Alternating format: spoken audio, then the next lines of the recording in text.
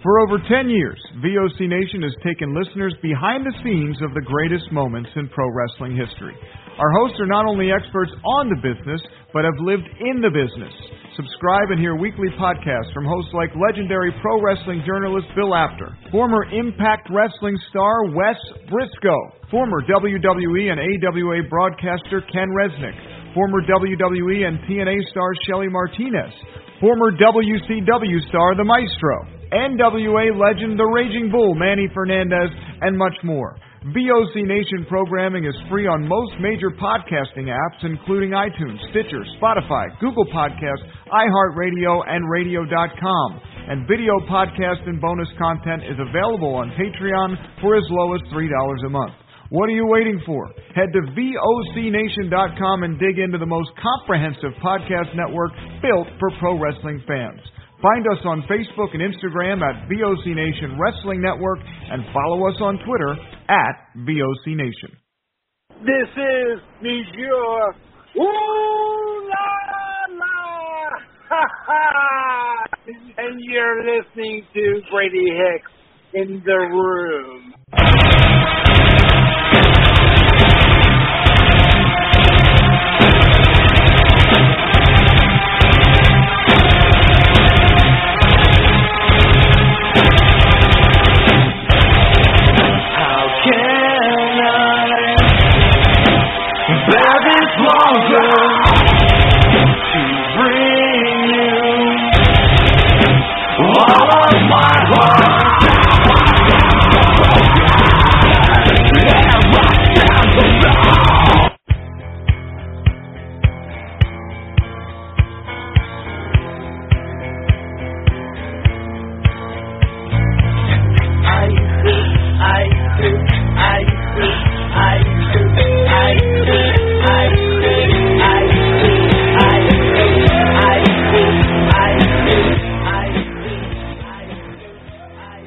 All right, ladies and gentlemen, we're back, and we are on the air. It's In the Room, right here live on the VOC Nation Wrestling Network. You can check us out each and every week, of course, on VOCNation.com.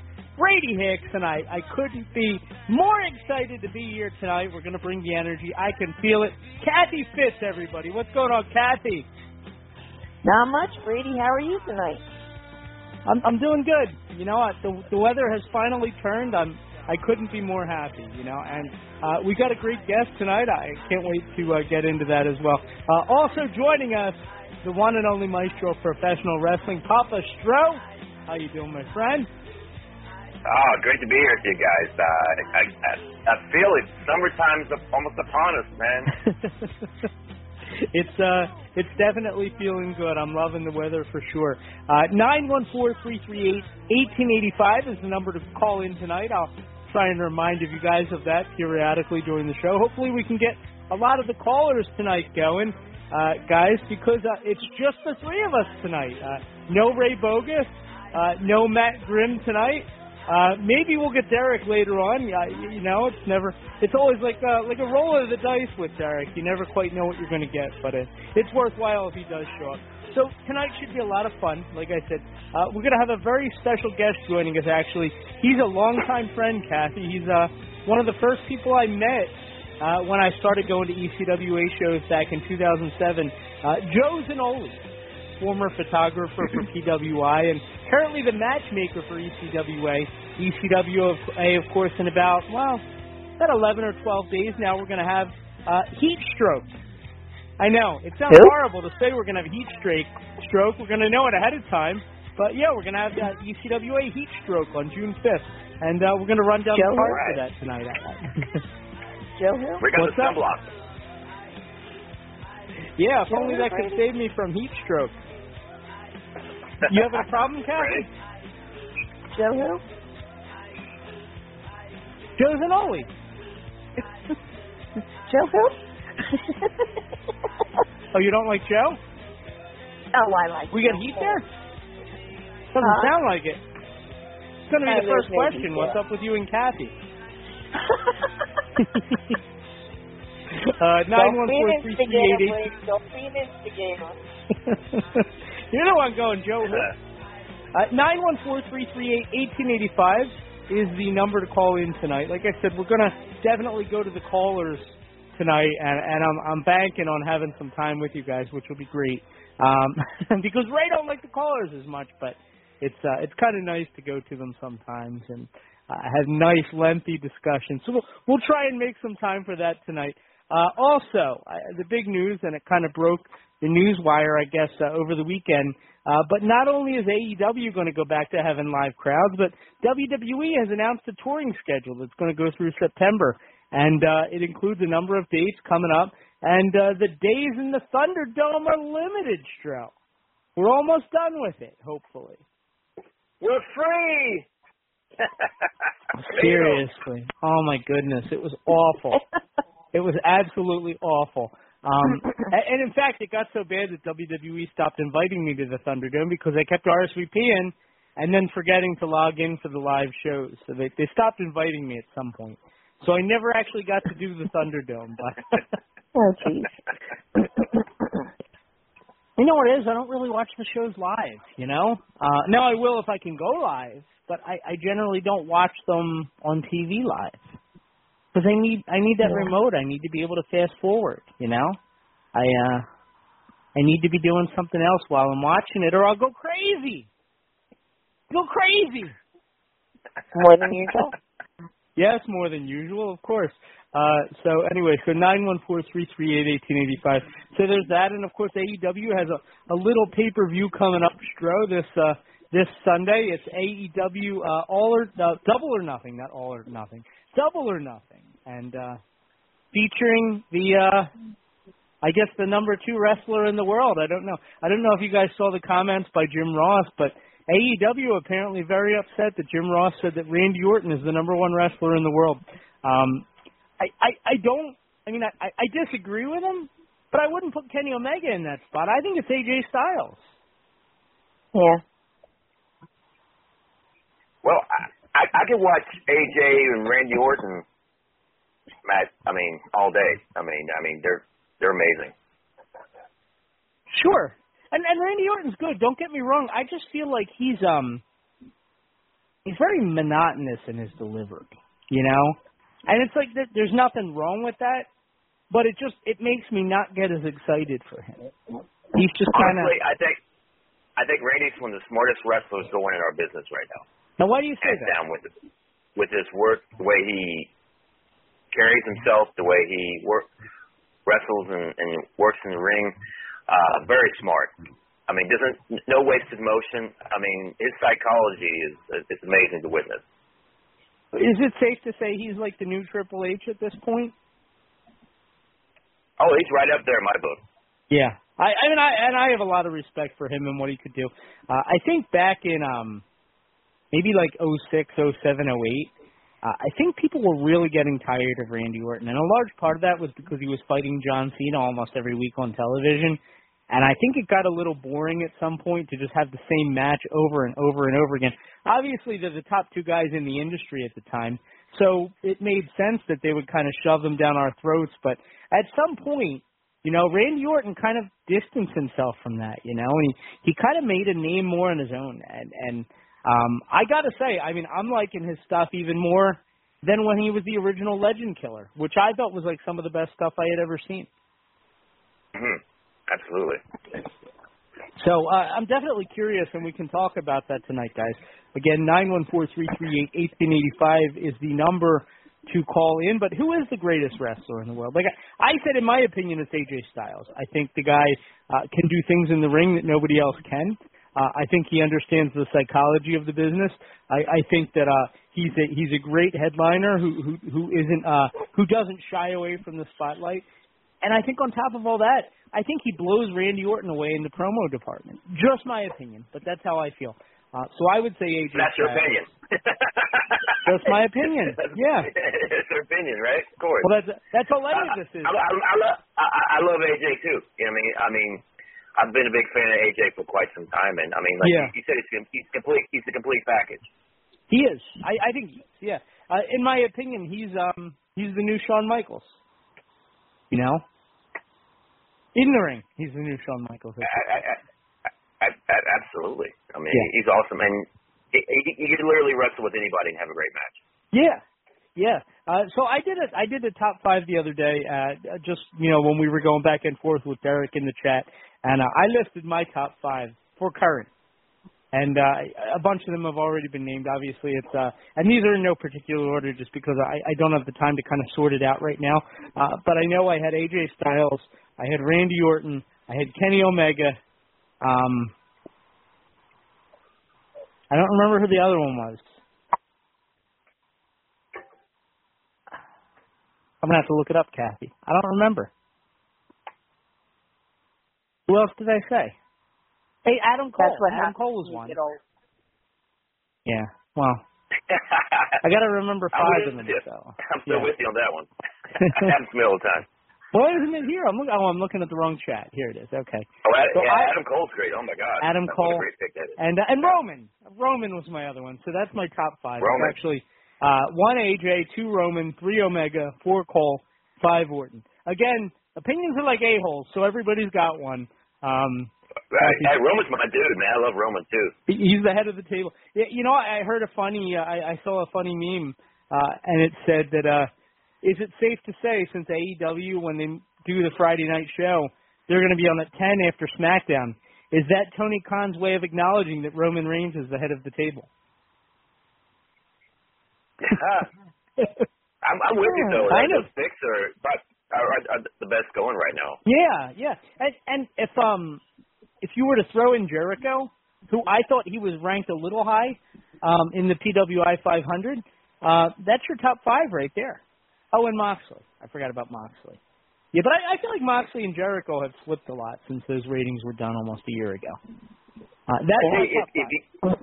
If you give some time, guys like MJF, sure, and maybe Darby and Guevara could really be stepping up.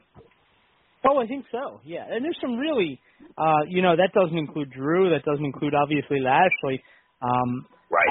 And I kind of consider Lashley to be right up with all those guys as well. I think the stuff that he's been doing since like March has been amazing. So I would definitely put him up there as well. But yeah, again, I don't know how anybody could get upset naming any of those guys as the top wrestler in the world. If you're going to leave company politics aside, I think you can't go wrong. No doubt. Just some of the best. Go ahead, Kathy. Yeah, go ahead. But we did have sad news. We can't forget to mention the passing of New Jack. Yeah. Well, we actually talked about it last week. Yeah, that's true. Yeah, it was sad. It was definitely sad. And then, from what I understand today, I'm glad I can't go in his trunk anymore. Yeah, please. Alexa Bliss lost her pig today. Yes. Oh, yeah, and I'm not laughing at that. It's just sorry to hear that. It does suck, and that's the problem. And I think I've even said this on the air before. Like, people that take, not that a pig is exotic, but it's not a traditional pet. And part of the problem with that, and this is why usually only people with money have them, because you can't just get anybody to take care of them, like a vet. She had a special vet that she consulted with when Larry Steve got sick, and apparently this vet said, "That's over my head. You really need a pig specialist." Well, how the hell do you find a pig specialist? Well, unfortunately, it's not a livestock vet. Yeah, and when you're in Orlando, where are you going to find a livestock vet? Exactly. When I was team of the great. Oh, sorry. No, I was just making a stupid joke. When I was teaming with Greg Valentine, that's how we hit it off, because we both had pet pigs at the time. Really? Yeah. I didn't know you had a pet pig. Oh yeah, like a mini farm. Yeah. Did it get as big as Larry Steve did? It was pretty thick. Yeah, pretty thick. Very healthy pig. Now, it lived a long time too. It did live a long time, because hers lived just shy of 4 years. It was 1 day shy of 4 years, which isn't that old. No. I'm gonna guess. and this is just me guessing, Stro, because that pig lived inside and didn't have a lot of room to run around. I would assume, having never been to your place, that you've got a lot of property and a lot of land for this pig to kind of walk around on. Oh yeah, absolutely. And I'm gonna. Yeah. They say the same thing with zoo animals. You know, like they just don't live as long inside or in captivity like that. You know, they do much better if they can kind of roam around a little bit outside and be free. Right. That's so true. Yeah. No, I was going to make a stupid joke about Well, there was a girl down the street from us had a pig. And one day it got loose. The girl down the street from me had a potbelly pig. And it got loose. And I'm looking in the backyard and I'm like, and I stop it. I'm kidding. I meant me. And I called my uncle to come over to look because I thought I was tracing a pig with a pink collar on outside. That's pigs for you. It's sad. You know, Liv Morgan has a pig too. Oh yeah. Yeah. She's like in a mini farm where she's at, isn't it? With Bo Dallas. Wow. Yeah, it's wild. Yeah. I heard they're together. I just heard that recently. So. Liv Morgan and Bo Dallas. Kind of blows your mind. Yeah, really? Yeah. Yep. They're on a farm, and he's recently released, but they're both in the process, or I guess they became realtors recently, so they're opening a business as well. So, and I just found out that they're like life partners now. I didn't even know that. So, kudos to them. I'm sorry if I'm laughing, guys, but I have all these little kittens that are definitely finding their own personality now all over the place. My uncle's trying to eat. 2 of the kittens are climbing up him. 2 are playing on the table. It's like, I mean, they're going to their homes next week, but oh my God, they're hysterical. You should keep them all. Yeah. Yeah, no. Knocking things down all over the place. So thoughts and prayers definitely go out to the family of Larry Steve. A tremendous loss. You can actually, I don't know if you guys knew this, but they actually aired the episode of Total Divas where she picked up the pig, where she met the pig at the farm and brought him home. And he was so tiny, Kathy. He was like a teacup pig when she got him. Yeah. Who would have known that he'd grow to be 5 times as big as she is? It's crazy. Crazy. 914-338-1885. So this weekend, of course, is AEW Double or Nothing. And I don't know. It's weird because, like, I don't feel like they're necessarily putting out the best card that they could. And that's not a knock on anybody that's on it. But, like, for example, the main event is Kenny Omega against Orange Cassidy against Pac. Orange Cassidy and Pac haven't exactly been positioned as main eventers. It just seems hard to believe to me, as dominant as Kenny Omega has been, that they haven't really tried to build up a challenger to go against him. It's a little strange to me. I don't know. What do you think, Stro? I mean, Pac and Orange Cassidy as kind of dual number 1 contenders. Well, I'm traditionally, was hoping it'd be more of a one-on-one contest with Kenny Omega and whoever it may be, whether it be a Pac or a Cassidy, whatever. It would have been, I mean, personally, it would have been so much better. But that's just my opinion. But I hope the match goes well. I mean, to me, I don't know. Like, there's such a great roster there. Yeah. I feel like they could have done something, something different. And as far as the Pinnacle and the Inner Circle goes, I mean, I don't know. Honestly, I don't know how they're going to top the dual cage matches that they had, last time. I mean, the stadium deal. Because it was, I don't know how they're going to top the Stadium Stampede that they did last year. That thing was amazing. Oh gosh, yes. Like the flip the Canadian destroyers into the end zone and running guys over with golf carts and the mascot beating guys up. I don't know. To me, that's the kind of thing. Like that should have stood on its own, and now you try and do something new and different. That would have been me. That would have been my thought. I don't know how you're going to top that. Me neither. Yeah. I'll tell you what, whatever Jim Cornette says, whatever Jim Cornette says about it is going to be amazing, though. I would guess that it's going to be better than the match.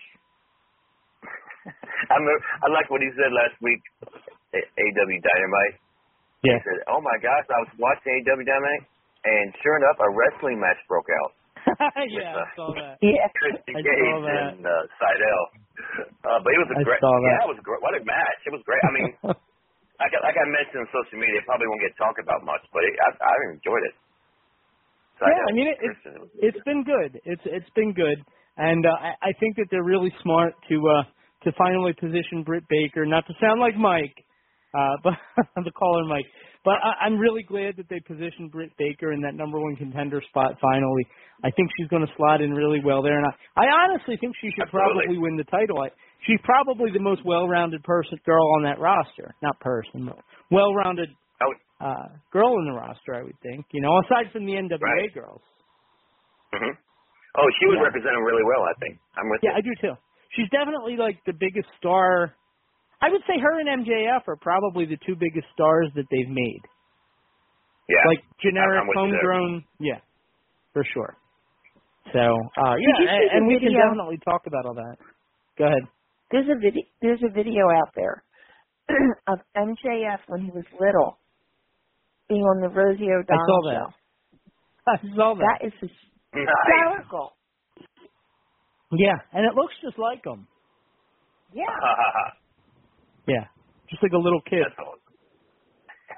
Didn't he sang, right? Wasn't that it? He was a singer? Two other matches from the show that I'm just stoked about. One of them is Hangman Adam Page taking on Brian Cage. So the Page and Cage connection. I think it's going to be really good, I do. I feel like Brian Cage is somebody who has been so underutilized since he got there. And Hangman Adam Page has been like on that cusp. Like if he gets one big win, I expect that he's the guy that they're going to ultimately position against Kenny Omega at some point, just because they've kind of run parallel for so long. It just makes sense. Yeah. Yeah, I can see that one coming. Yeah, definitely. And the other one is Miro.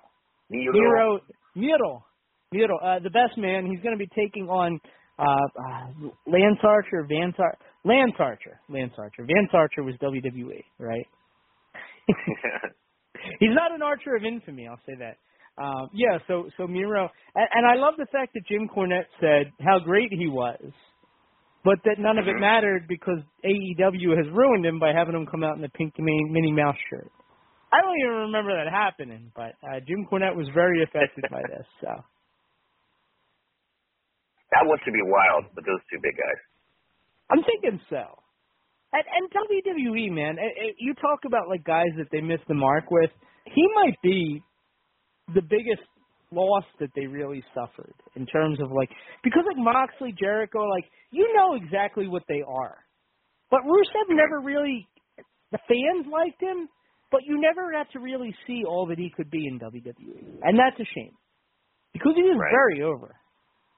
He was very over, yeah. Rusev Day at one point was amazing. The following they had to him. Yeah. How about Lana is the best Lana number one? I remember they had the T-shirt. It was like the calendar, Kathy, and it was like every day was Rusev Day. Well, wasn't it? So, according to the shirt, it was. Yeah, so 914-338-1885. Let's see, what else is part of this pay-per-view? I am going to watch this thing. I mean, not live, obviously. Oh, Sting and Darby Allin against Scorpio Sky and Ethan Page. So Sting's going to have his second. I'm guessing that'll be like a theatrical match again. I'm glad Sting's not going to be an actual match. Is it? Okay. It's going to be an actual match, yeah. All right. Well, I'm glad he's not getting powerbombed by anybody. I don't think any of those guys are going to powerbomb him. Yeah. I imagine he'll get the hot tag, for sure. Probably. Yeah, I would think. And, of course, the Bucks against Moxley and Eddie Kingston. I am really digging them as a pair, Moxley and Eddie Kingston. I know they're pretty close. I know that you can tell that they're having fun in there together. And it was a little forced, I guess, because like 1 minute they're like kind of fighting, the next minute Eddie Kingston is diving on top of him to prevent him from the sparklers getting him. So I mean, it all happened really quickly. But yeah, I'm enjoying them. They have good chemistry. They're funny. They're fun. I like them a lot. Absolutely. I can't wait to see that one. That one should be pretty good. And how about Impact, man? They're making out like a bandit, aren't they? I mean, look at all those Impact guys on that show. You know? Oh, wow. He ain't even wearing his Impact belt out there. He's usually having Don Callis carry it for him. Come on. I don't get that either. I thought it'd be more of an interpromotional. It should have been. You know? As Balky Bartakamus would say, get out of the city. Yeah. Man. So 914-338-1885 is the number to get in touch with us here tonight. And like I said, we're going to be taking calls around the 10 o'clock hour. But once we go to the callers, we're going to go to them early and often. And right now, we're actually being joined by a very special guest, Stro. He's actually a good friend of mine. Kathy is pretending not to know him for some reason, but Joe Zanoli, the ECWA matchmaker and longtime friend of mine, PWI photographer, all that great stuff. Joe, what's going on, man? How you doing tonight? Brady, how you doing? How's everybody doing? What's up, brother? Good. Kathy, I know you more than half my life. What do you mean you don't know me? She's like, Joe who? How you doing, Stro? Joe? Hey, how's it going? Good. We, Stro, you know, I don't know Kathy. if you realize this. When I meet Kathy, probably when I was like 15, 16. Thanks, Didn't Joe. you meet her at the arena before they built it, and then they built it around you guys, and then they brought in the ring and started to... Yeah. Stro, I don't know if I ever told you this story, but so if you go back and look at WrestleMania 18 or 19, right? Yeah. In particular, like picture like Hogan and The Rock, right? They're doing the iconic stare down, and they pan down slightly, Stro. Yeah, Young right. Joe's That's when I had with some his hair. camera, right there. Yeah. Ah, nice. Yeah. Nice. What are you saying, Joe? I tell people like the different things I've been involved in with wrestling, and whatever little things I was able to do as a referee, photographer, or running shows. It's probably my top thing was being there because I can't describe what the atmosphere was like. It was just. There was nothing like it ever. And to me, that was the best wrestling match of all time. I mean, I know it was no 5-star classic, but if you were there, it was just it was unbelievable. And it was like the last time that like photographers were allowed at ringside like that. Really? Was it? I don't know because they go one of the last times. Back and forth. Well, it's funny doing those shows back then. I remember it was easier to get into Mania than it was like a Raw or SmackDown. And I forget what agent it was. And they said, "Well, we let everybody in for Mania." I was like, "Oh, okay." I guess they try to get them as much press as they can. But I remember one time I drove to Baltimore and they wouldn't let me in, and that was a waste of a ride, but I'm glad I got to do that Mania. Right.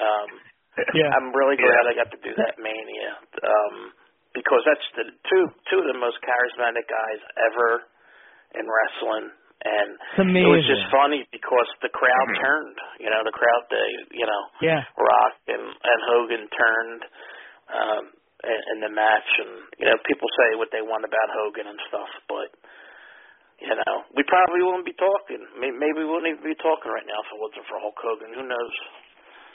Probably not. I probably wouldn't have become the fan that I did.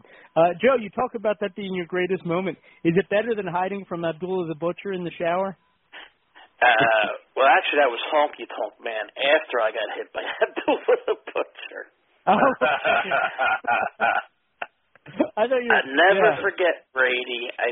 Going up to Abdullah the Butcher and asking him, introducing myself and asking them what they needed from me in the match, him and Bam Bam Bigelow. And he was trying to figure out, and he says, when the time is right, you'll know. And I knew when he hit me, and I fell. And I remember Bob Ortiz saying, Joe, they're coming, roll. So I had to roll out. Tuck and roll. Oh, my God. Under the bottom rope, and Honky Tonk Man was singing in the shower, so... But that's tremendous. A lot of cool things. Of course, with ECWA, the first Super 8, with Tommaso. I mean, that was like a, pretty cool thing to do. And yeah. So I've had my fun over the years. Well, probably got to do more than I could have expected to do. What were you saying, Kathy? Joe, do you remember that time at the Civic Center when they made you go to the hospital with the ambulance guys? I just wrote that on Mick Foley's thing. Well, Mick Foley mentions me in his book, not by name, saying the referee's faking and they're taking him in an ambulance, and I got holes in my neck. And I said, and I wrote on his post, I said, I don't know if he's seen it, I said, I knew how to sell, Mick. Yeah, that was that's a long story, but long story short, the commission thought I was hurt and thought I was saying I was okay, and they didn't want to, I guess, be liable, and they're like, if you don't, they said if I didn't go, they were going to, stop the show, figuring that I was hurt and was just saying that I wasn't. I mean, Wow. And he's so standing there with Jerry Lawler. And Lawler's remember Lawler was laughing because he was like, are you sure you're okay? Are you sure you're okay? And he was... Yeah, well, I remember it was Honky and Rude, too. And it was me, Honky, Rude, and Tony Stetson in the room. And, I mean, I was 19. I didn't know... In the room, I didn't you know owe me nothing. $10. What's that? Sorry. I just said, you said in the room you owe me $10. I'm just kidding. Oh, okay. See? In the room started May.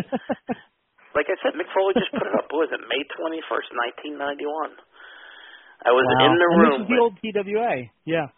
Right. Rick Rude and Honky. And I guess I was whispering to Tony because I didn't know what to do. And I didn't know those guys. And Rude's like, look, Honky, the ref's kayfabing us.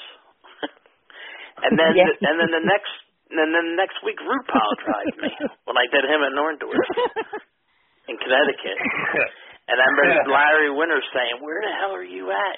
And he goes, next thing I know, I see your feet coming through the door on the gurney.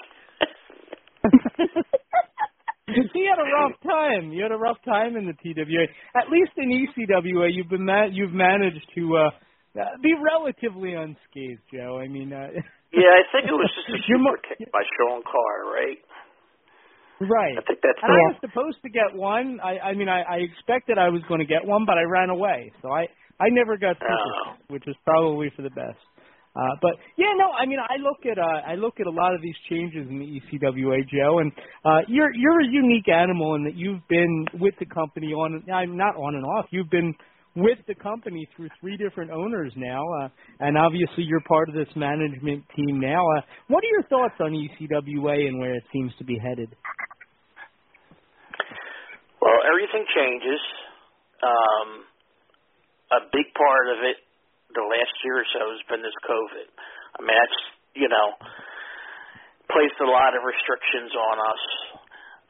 Running the show when you're, it's tough enough to draw to a show, but then to be told ahead of time, well, you're not allowed to have more than X amount of people in the building is even tougher. Yeah. Because now, you want to get as many people as you can, typically, during normal times. But now you got a cutoff, and, I mean, it's not easy. A lot of the stuff that we've been doing over the past year, a lot of it is really revolves around business and finances and, if we have to limit the number of people in a building. I think, ECWA's changed a little bit. Everything changes. I think we still have great wrestlers. Well, we talked about the last Super 8. I thought that was a great Super 8. I liked all the guys that were in it. Unfortunately, that ending, was a little flat, but, I mean, stuff happens. Very good professional wrestler, broke his ankle. That guy's really a wrestling machine. I've grown to appreciate him a lot inside the ring, and you're going to be doing commentary with him, right? On the women's Super 8. I thought that Super 8 was, I thought that Super 8 where Killian McMurphy won was, I mean, we had Crowbar, we had a lot of, good guys in there. I love Timmy Lou Retton and Matt Mikowski. I hadn't seen him much. He was great. Yeah. I mean, I like Bam Sullivan a lot. I know he does a lot of hardcore, ultra-violent stuff. I'm not a big fan of that stuff, but I'm a big fan of his. I thought, he's got a lot of personality too, and I thought it was a great Super 8. Everybody was there, was, happy to be there and put everything into their matches. And Killian McMurphy's another one. He's been around with us on and off for a while. And, with his addition with Big Dust.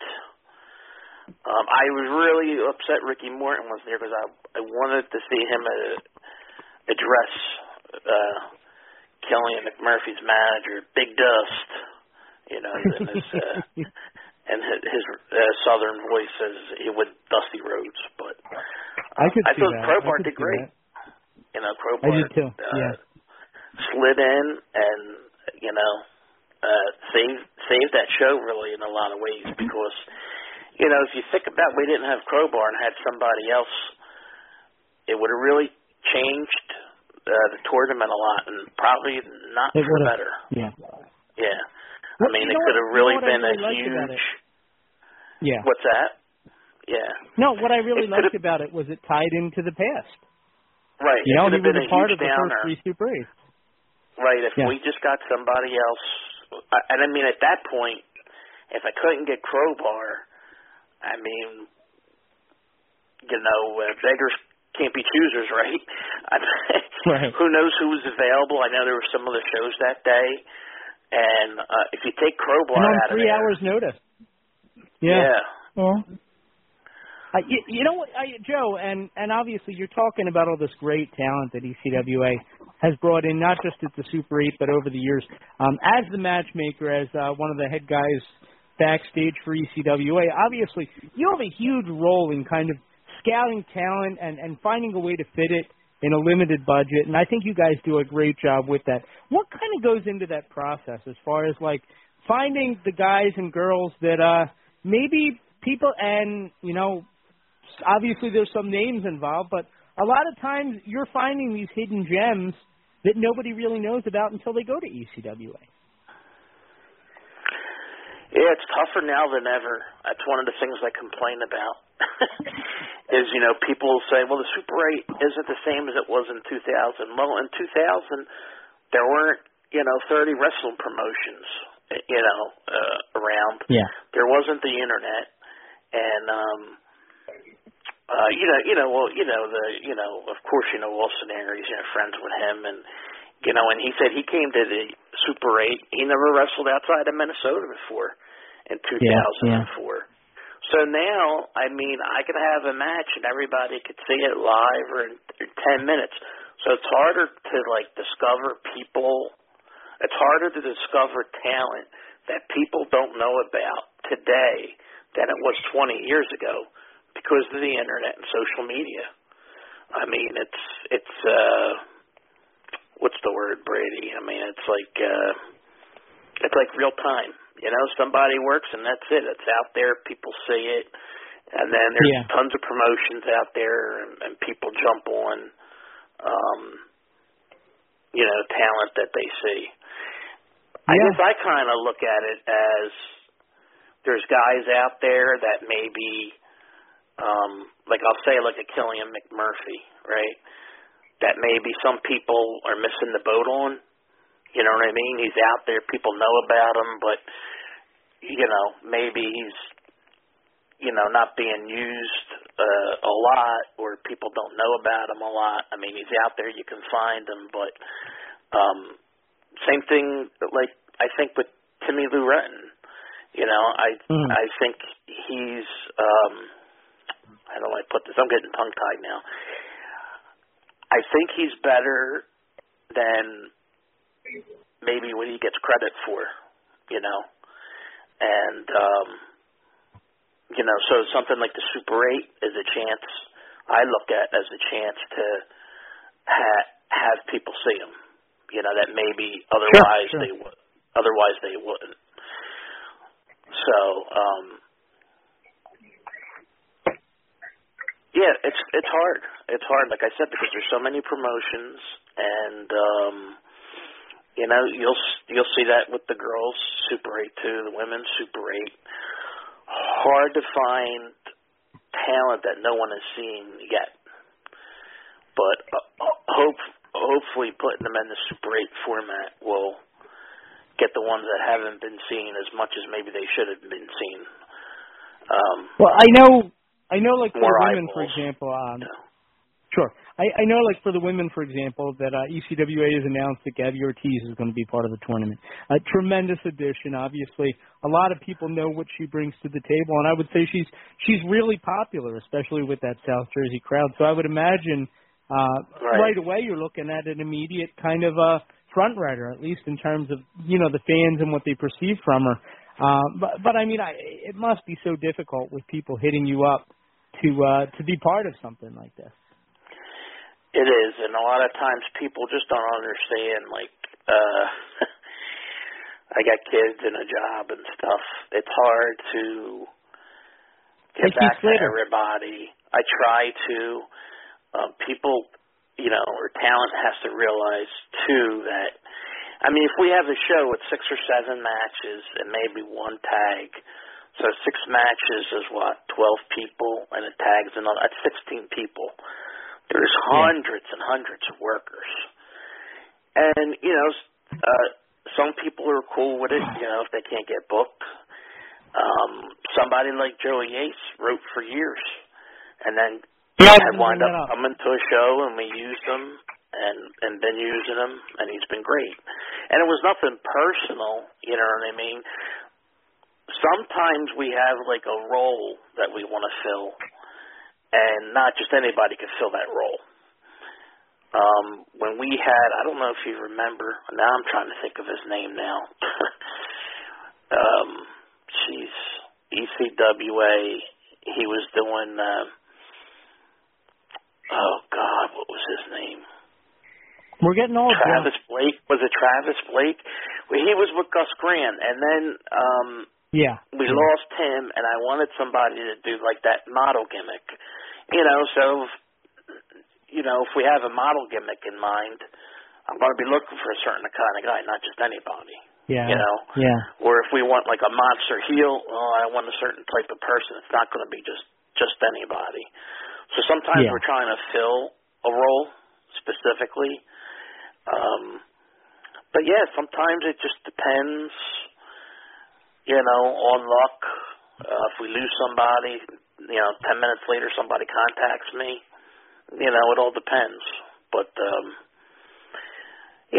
some of the talent, get upset, if they write to you and aren't used. But there's so many indie promotions out there, yeah, there's no shortage of availability, so for sure. Yeah. Go ahead. Yeah, it's just it's tough. A lot of people coming at you, looking to work, and but Crowbar's perfect example. He'd been wanting to work for a while, and Super 8. And when we announced Ricky Morton, I told him if something happens, somebody cancels, I'll let him know. And I called him, that morning. That Saturday morning. So I remember when I told you to call you if somebody cancels. So, and it was great that he was able to jump in. Another thing from that tournament, and I do want to transition to Heatstroke on June 5th, because I think a lot of people are really excited about this. I understand it's going to stream on Facebook Live, so you'll be able to check it out there. But Mr. Ulala, obviously, winning the ECWA heavyweight title, and we had him on here a couple weeks ago, and he was absolutely beside himself, excited, and almost as surprised as any of the fans, which was pretty damn excited if you think about it, and pretty damn surprised. Joe, what do you think when you see a 55-year-old Mr. Ulala finally capturing Big Red like that? Was that how old he is? I thought it was great. Obviously, it was something we thought about over time. I didn't know if it was ever going to happen or it was going to be the right time. If you remember, I came up with an award for Mr. Ulala. We have our Hall of Fame, but I gave him a Lifetime Achievement Award. And I kind of did that because I was like, well, if he never gets the title, I wanted to give him something that nobody else in ECWA had, which was that Lifetime Achievement Award. But I think it was the right, it was the right place, right time. Fans out there in that area like him a lot, as no matter where we run ECWA, the fans like it. And I think it was something that didn't know if it was ever going to happen. So the fact that it did was, a surprise. I think a lot of fans were surprised, and that's not easy to do anymore. Surprise fans. But no, you're right. I'm happy. I'm looking forward to his historic first title defense. And if anybody deserves it, it's him. He's been, in ECWA, like you said, through all different owners, different whatever management, and he's always been there for ECWA. So I'm glad that he finally won the heavyweight championship. It was pretty cool to see, and I know, like for example, the guy that he won the title from, Joey Ace, you talked about him earlier. Here's a guy who obviously he goes into that match expecting to win, Joe. But more importantly than that, Joey Ace, because of the performer that he is and that the competitor within him, he wanted to bring the best out of Mr. Ulala. He wanted to have the match of the night on a Super 8. Which is like they had a very good match. So difficult to do. They did. They had a very good match.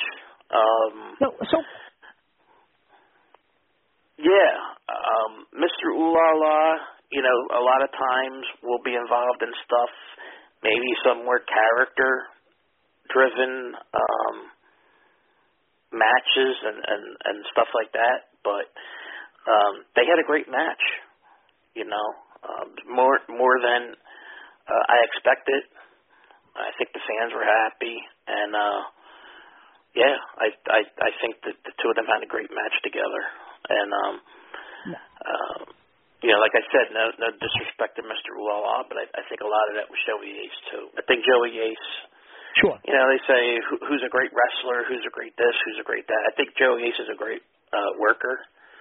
And I think he can have a very good match with just about anybody that we put him in the ring with. So I would put him up there with Papa Don, with Osriel, with Brian Danielson, just about anybody who's come through ECW. I'd put him right up there with the best of the technicians. But with that said, Joe, and here's the first hard-hitting question. Why is Joey Ace not automatically the number one contender? Why isn't he getting that return match at Heat? I knew you were going to ask that. I don't know. I had to.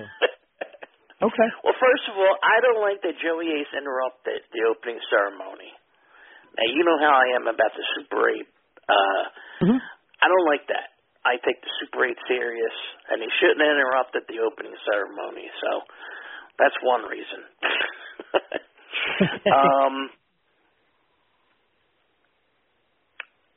I kind of, just thought it was interesting for this Beat the Clock, and I kind of just figured Joey Ace into that situation better than a rematch. I think that he should have to face his Poppy, his best Poppy there, Ray Kalitri. I got my Poppy shirt on. Right. Well, now who are you going to be cheering for in that match? I know you're going to be torn. I don't know. I think Joey likes me a little better, but I can't really say either one because the other guy will beat me up. Well, I'm offended that Ray Kalitri does not include me in his not rated vignettes that he does with his mamacitas on his yacht and in the shower. I want to be on set for one of those. I know. I told this guy he's like a porn star. You could be like his driver. Look, Teddy Fine is no slouch. Teddy Fine's a big guy. Has been around a long time. Teddy Fine, by the way, for those who don't know, he's the one challenging Monsieur Lalonde. He's a long-time independent. That's correct. So that'll be his challenge. Yeah. Half of the tag team champions, and I just think it's going to be a good match. And same thing with the Beat the Clock matches. Joey Ace taking on Ray Kalitri. And then we got Chris Wilde and Sam Shield. That's going to be another very good match. I'm a big Chris Wilde fan. He's been with ECWA a long time. He's right up there with Mr. Working his way up from the bottom. Yeah. And, Sam Shields is in phenomenal shape. He is ripped. And another great roster member in ECWA, Sam Shields. Whether he's in a tag team with Rockwell, which it's not right now, or he's singles. I mean, Sam's a former heavyweight champion too. Yeah. So well, they can. That's one of the defining things. Go ahead. Yeah. No, I said the third Beat the Clock match. I think there's a delay here, Joe, and I think that's why we keep. I apologize about that. No, okay, I was just going to say that that's one of the great things about the guys on the ECWA roster now is like they kind of excel wherever you put them, whether it's tag, singles, pretty much any environment. They're all game. Yeah, and you were saying about the third Beat the Clock? Right, which is Mike Law and L.A. Vin. Yes. I think L.A. Vin had one of his best matches with Ricky Martinez. I don't know if you remember that. I thought that was a great match. The blindfold match. And Mike Law, another former heavyweight champion, 2-time Super 8 competitor. So I think we got a pretty good card coming up on the 5th. And then we have now I want to get mixed up a little bit here because we added the I got it all right in front of me. Right. Territory championship. Right. We're waiting to see if Matt Vertigo retains. It's going to be Matt Vertigo against Eric Martin, and if Matt Vertigo retains, I believe it's the 29th, he'll be defending against Eric Martin. And for people that were wondering why Eric Martin wasn't at the last show, I don't know if we announced this, but he had been around a family member who tested positive for COVID. Yeah. And we just didn't want to take chances, and luckily we didn't, because I think he wound up testing positive the following Monday. So I heard some people say, "What happened to Eric Martin?" He's a two-time COVID guy. I guess so. Yeah. Yeah. He won his first one in November and came back. Right.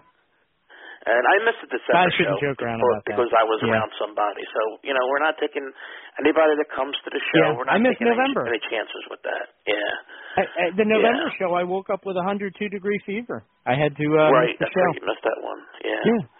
Yeah, I did. Anybody that comes to the show, like I said, we're not messing around with any of that stuff. I mean, that stuff comes first. It's a bummer he couldn't be there, but it's not worth the chance. So, you know what? There's always another opportunity, like I was telling Pelly. There's also going to be a Legacy Championship match. Killian McMurphy, who won the title 2 shows ago, is going to be defending against former World 1 champion Chris Rockwell, former tag team champion Chris Rockwell. Right, both of those guys, great wrestlers.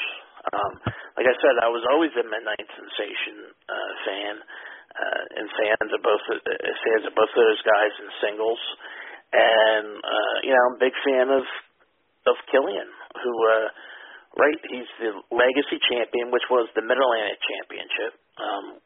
We changed it to the Legacy Championship.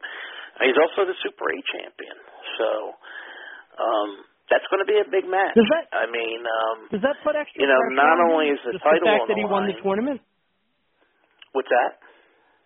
I just asked, does that put extra pressure on him, just the fact that he won the tournament just a couple weeks ago?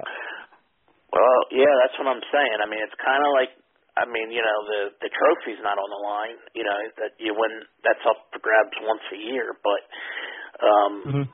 if Rockwell could beat him, not only win the Legacy Championship, but they just beat the current Super 8 champion, which is, it's kind of like another feather in his cap if he can do it. I think that's going to be, that's a first-time match. A couple of the first-time matches, and I think that's going to be, that's my pick for match of the night. And we'll see what happens. But Killian's great, and Big Dust at ringside. He provides a lot of entertainment. So yeah, he helps them win. What do you think sometimes about Big too, Dust? so Chris better watch out. I liked it. You know what's funny about Big Dust? Dustin Wilson, actually. And one of our callers is named Dustin Wilson. So when I learned his name, I never forget it. Big Dust. This kid is insane. This is the kid, I don't know if I ever told you about him, but he'd call in, and he pretended that he was, best friends with Seth Rollins. So he'd be on the road with Seth Rollins at, house shows and stuff. He'd be like, I thought that was he had his own tour bus. This guy was working everybody, Joe. Who would have even known? He even briefly held the world title. It was never recognized by WWE. Seth Rollins won it back a day later, but yeah. And was it Rio de Janeiro? No, I believe it was Chicago. I could be wrong about that. Close, pretty close. Anything's happened in Chicago. That's a violent town. That's up there with Philly now. I shouldn't have said that. I'm only kidding. But what I like about Big Dust is first of all, he's made Killian more arrogant, but he's instilled in him this confidence that I think he had, but he wasn't as apt to display. And now, Killian, he went into Super 8, Joe, and I'll be honest, I think he was the only person that went into Super 8 knowing he was going to win, and there was no doubt in his mind. And you said it yourself, he had as good a shot as anybody, even if a very good professional wrestler didn't break his ankle. That's exactly right. He could have just as easily won that match if a very good professional wrestler didn't break his ankle. And I think a lot of guys in that tour to make that's what I like about the Super 8 so much is that I think the 8 guys are all great competitors, and any match can really go any way. And it's kind of like, one thing happens and then you go off in one direction with the second and third round, or if something else happens, it goes into a different direction. I think all 8 of those guys were capable of winning the Super 8. So, Killian did get a big break, no pun intended, with very good professional wrestler getting hurt in that match, but he still had a great chance of winning that match. I mean, Killian's on a roll, so. Not to sidetrack you, but you talk about the great history of the ECWA Super 8, and obviously you've been so involved in it for a while now. Do you ever think back, like, the legacy of the and like how significant it's been for so many different people? Do you get like those pinch me moments, Joe? Like, does it ever hit home for you just how important your role in like this huge tournament that's been such a big deal for so long? Like, does that ever hit home for you? Yeah, Super 8 for me every year is like a second Christmas. I love the Super 8. I love it as a fan. I love it as a photographer. I love it as part of management. I know a lot of people blow smoke and BS and stuff, but ECWA does mean a lot to me, and especially the Super 8. There's not many wrestling events, especially outside of, the national promotions or WWE, that's an annual, reoccurring event, like, 25 years is Super 8. So it is important to me. And like I said, it is a little bit different than it was in the 2000s, but the wrestling world and the world in general has changed with social media, and just the business has changed with the number of independent promotions. But it's important for me to keep it alive, and I think what makes the Super 8 cool and special to me is that the history it has, and you can't just create that. You can't just start a wrestling promotion and say, I got 25 years of history on day one. It takes 25 years.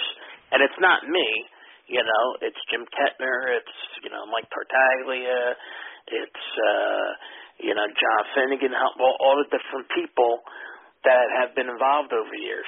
The Mr. Ooh-La-Las, the Chris Wilds, keeping the promotion alive, keeping the Super 8 alive, and PWI Magazine, too. A lot of people know the Super 8 from PWI Magazine. I mean, obviously in 2000, and I'm going to harp on the Internet and social media, there was no Internet and social media, but people knew about the Super 8 from the magazine. So,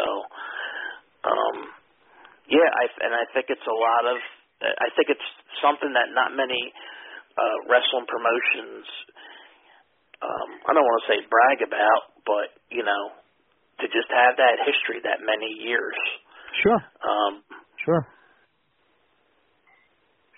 So yeah, I'm happy to be a part of it in whatever way I can be, and always looking for great talent, and anybody that comes in the Super 8 and is able to get anything out of it for their career, that just makes it even better. I remember in 2011, both Tommaso and Adam Cole, I think they were just starting to get a little bit of a push in Ring of Honor. Yeah. They were just starting to, being featured. But that gave them an opportunity to be the main event. And I know people from Ring of Honor were watching, and it gave them a chance to show what they could do in the main event. So gave them confidence too. Yeah, and they had a great match.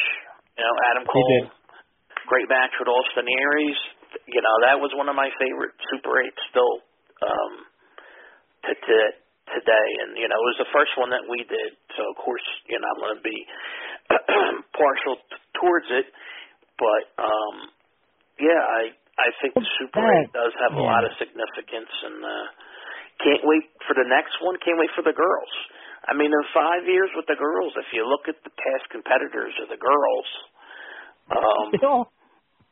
they all did something. Yeah, we had a lot of great. We had.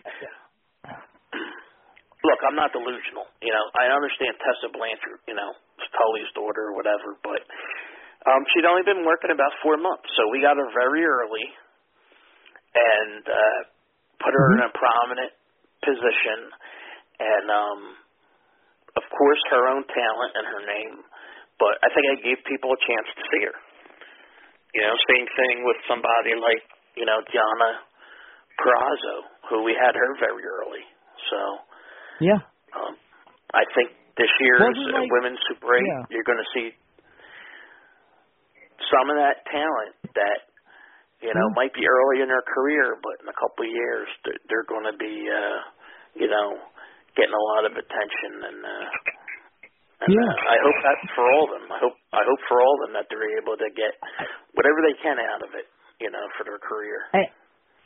Sure, and if you look, even like the last Women's Super 8 winner, Quinn McKay from Ring of Honor, I think it was like her 7th or 8th match, right? Or I guess it was 8th, 9th, and 10th.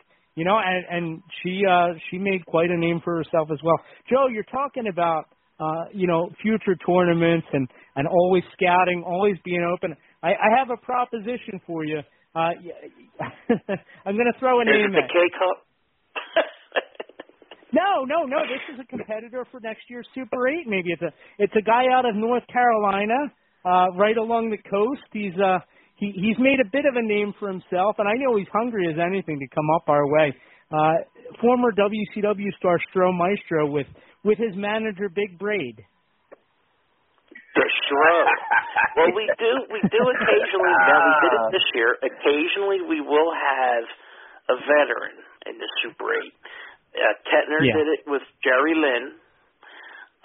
We did it with Crowbar. So we don't do it all the time. We try to mix it up. I don't want to do the same thing every year. But how many you got left in the tank, Stro? What do you think? Well, I'm crazy enough, haven't retired yet, so I'm still in pretty decent shape. So I keep him young. Well, see, the thing about the Super 8 is sometimes you have the greatest worker in the world, but you got to go 3 matches. So it's whoever's going to win's got to have that stamina. And the other thing in the tournament too is that if you're smart about it, you want to try to win your match as soon as possible because you got to save yourself for the if you're going to advance second and third match. You never know. You got to pace yourself and have that endurance, right? Pace yourself and have that endurance. That's right. It could be a long. I mean, I've seen some long Super 8s. I remember the Chris Daniels and Austin Aries one. That was a long night, and it was it was a great match. And Daniels won, but people were talking about Aries after, which is what I tell people too. A lot of people, if they're not winning, they kind of got a long face on. That's the wrong attitude because if you go in that ring and you show what you got and it's good, people are going to notice it and appreciate it whether you win or not. Brady's like Mickey from the Rocky movies. He keeps me going. Oh, he's Mickey? He's Mickey. Yeah. Come on, Joe. Brady could be manager of champions. Yeah. He could, especially if you go against Killian McMurphy. Big Dust would be in the other corner, Brady. Yeah. You and Big Dust. I'm 1-1 as a manager, so I want to get over 500 before I'm done. I'll tell you what. So we are up against a commercial break, Joe, and I got to let you go in a second. But June 5th, ECWA, of course, Heat Stroke, and it is going to be an amazing event. And I was looking for, there was one other match that we didn't mention. It was the tag team opportunity match. Greg Spitz and Reginald the Butler taking on Sugary Sweet Travis Lee. So this is an opportunity. I'm assuming the Flabtastics get a title match if they can win this? The Flabtastics. Do you like that, Brady?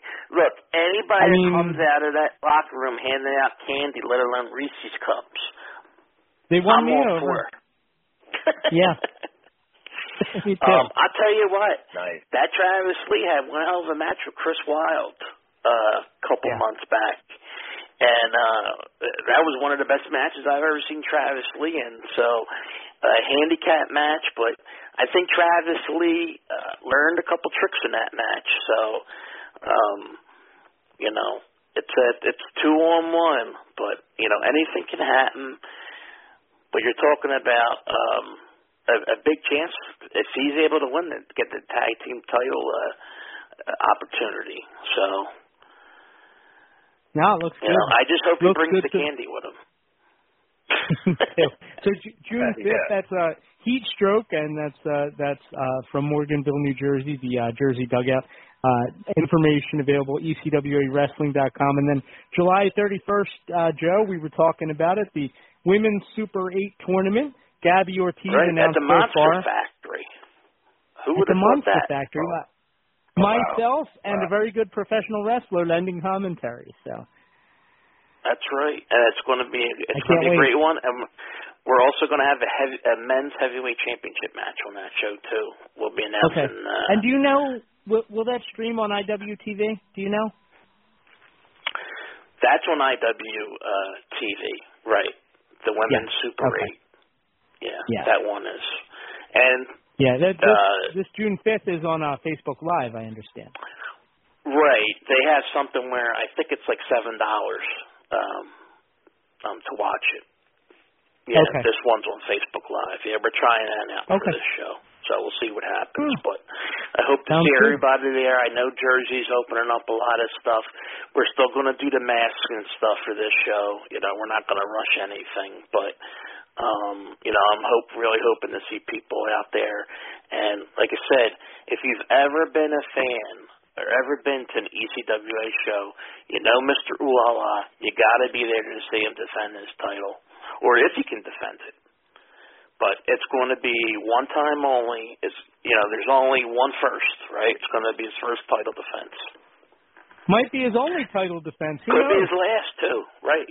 But I know that covers a lot of ground, right? 30 years of fans at different shows. They all know Mr. Ulala, so you got to get out there on June 5th in Morganville. Well, Joe, thank you so much. Joe Zanoli, of course, ECWA matchmaker and tremendous guy. He's been a good friend of mine for a number of years. Thank you so much for the time, Joe, and I look forward to seeing you next Saturday. I think it's going to be a great time in Morganville. Definitely. Thanks, guys. I appreciate it. Have a good night. All right. Thank you, Joe. You too, Joe. And take care. So, guys, that was Joe Zanoli. And be sure to check out ECWA Heat Stroke June 5th, July 31st, the Women's Super 8 tournament. Tickets and information for both limited capacity, so be sure to check it out, ECWAWrestling.com. We're going to take a commercial break right now, and on the other side, lots and lots to talk about. We're also going to open up the phone lines.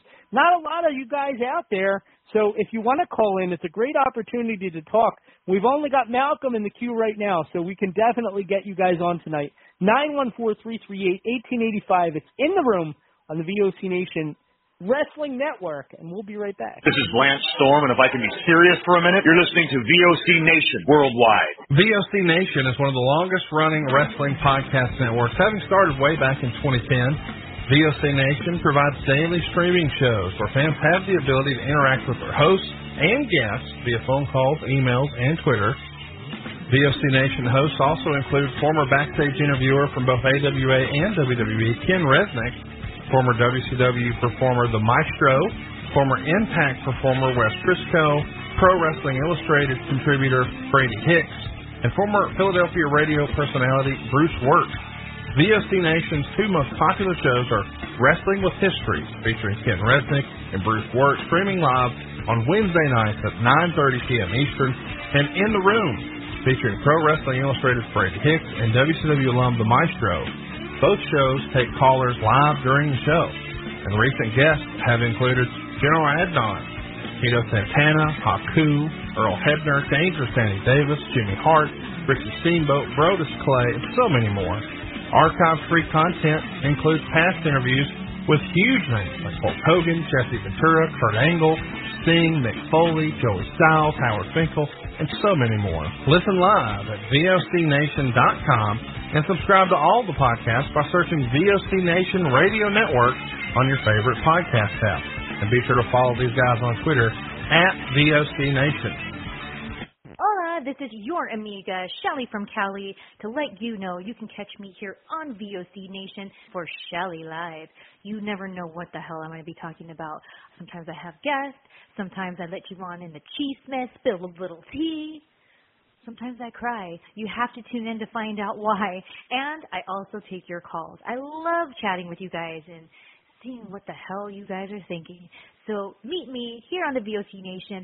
Be there or be square. Rock and Roll Union for the past 2 years has been the place for rock and roll, new rock and roll, debuting rock and roll, and some of the old classics as well.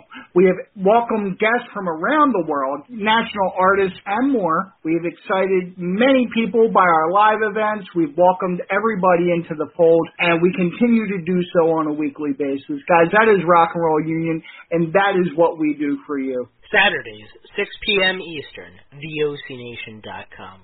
Each and every Thursday night, check it out, WCW star Stro Maestro takes you on a journey. It's WCW Retro, talking old school match of the week, talking dream matches, taking your calls and looking back on an incredible career of acting, entertaining, and wrestling. Check it out, VOCNation.com, WCW Retro. Be sure to call in Thursday nights, 9 Eastern, on the VOC Nation Radio Network. The worldwide leader in entertainment. This is the VOC Nation Radio Network.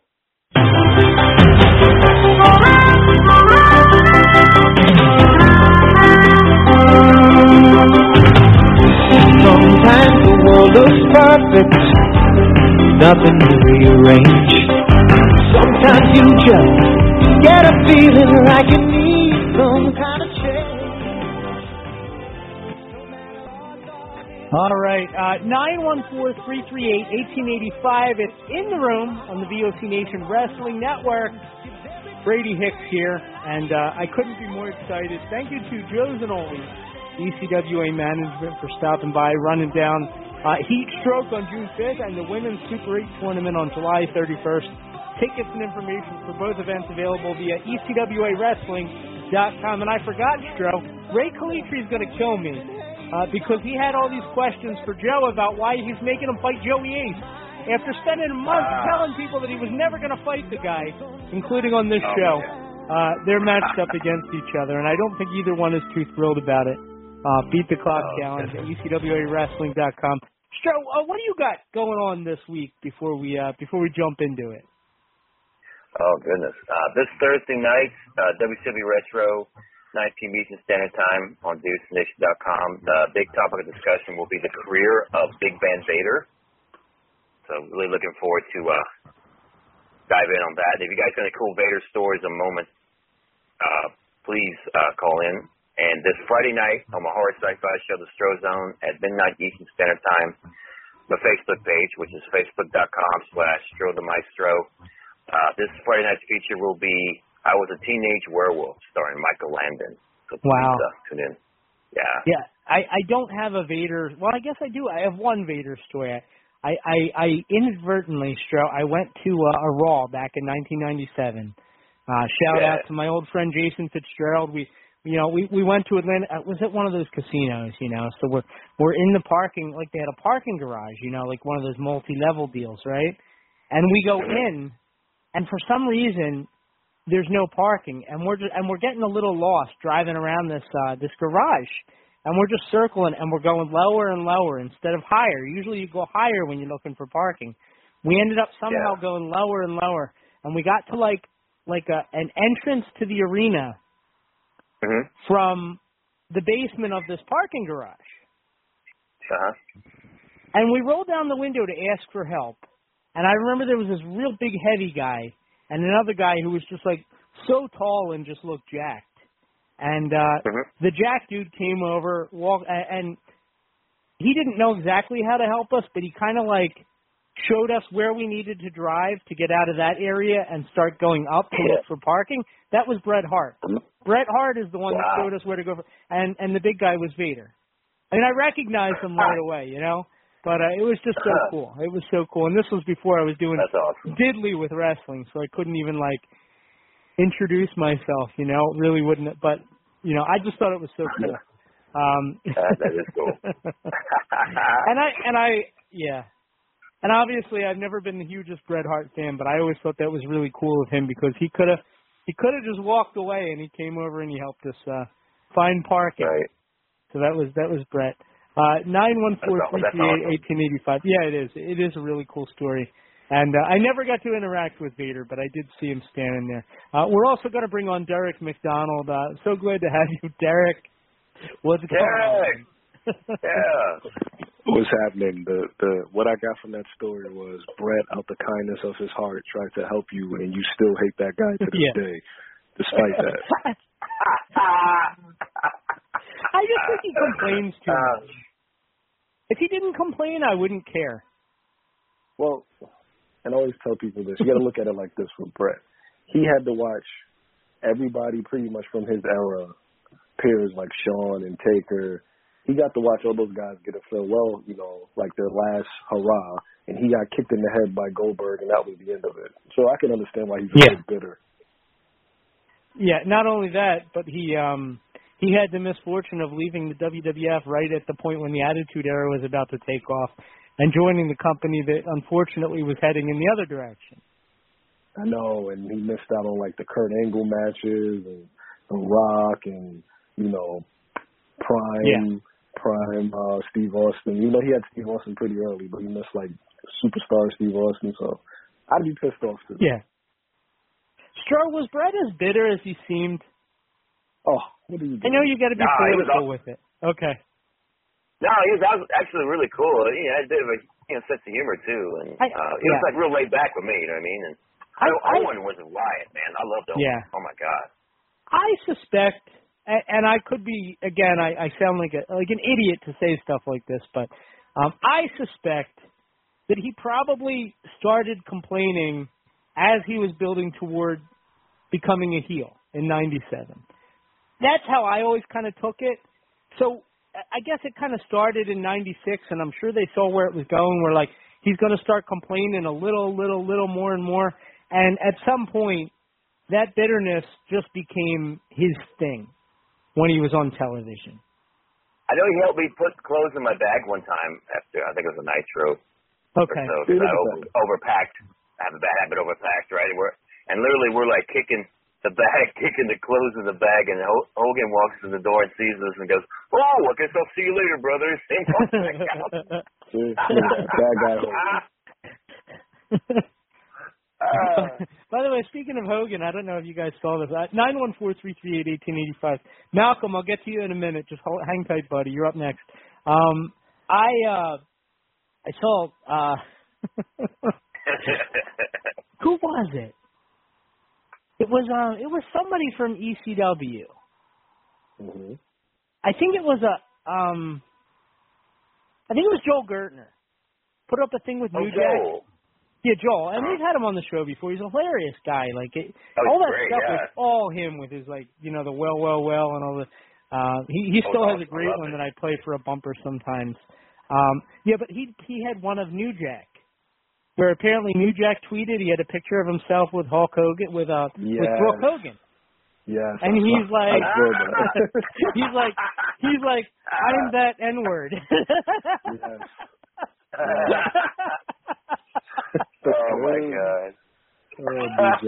That was funny. That was really funny. Oh man. 914-338-1885. Yeah. Derek, we were talking about it earlier. Who's the greatest wrestler of all time? Or not of all time, of right now.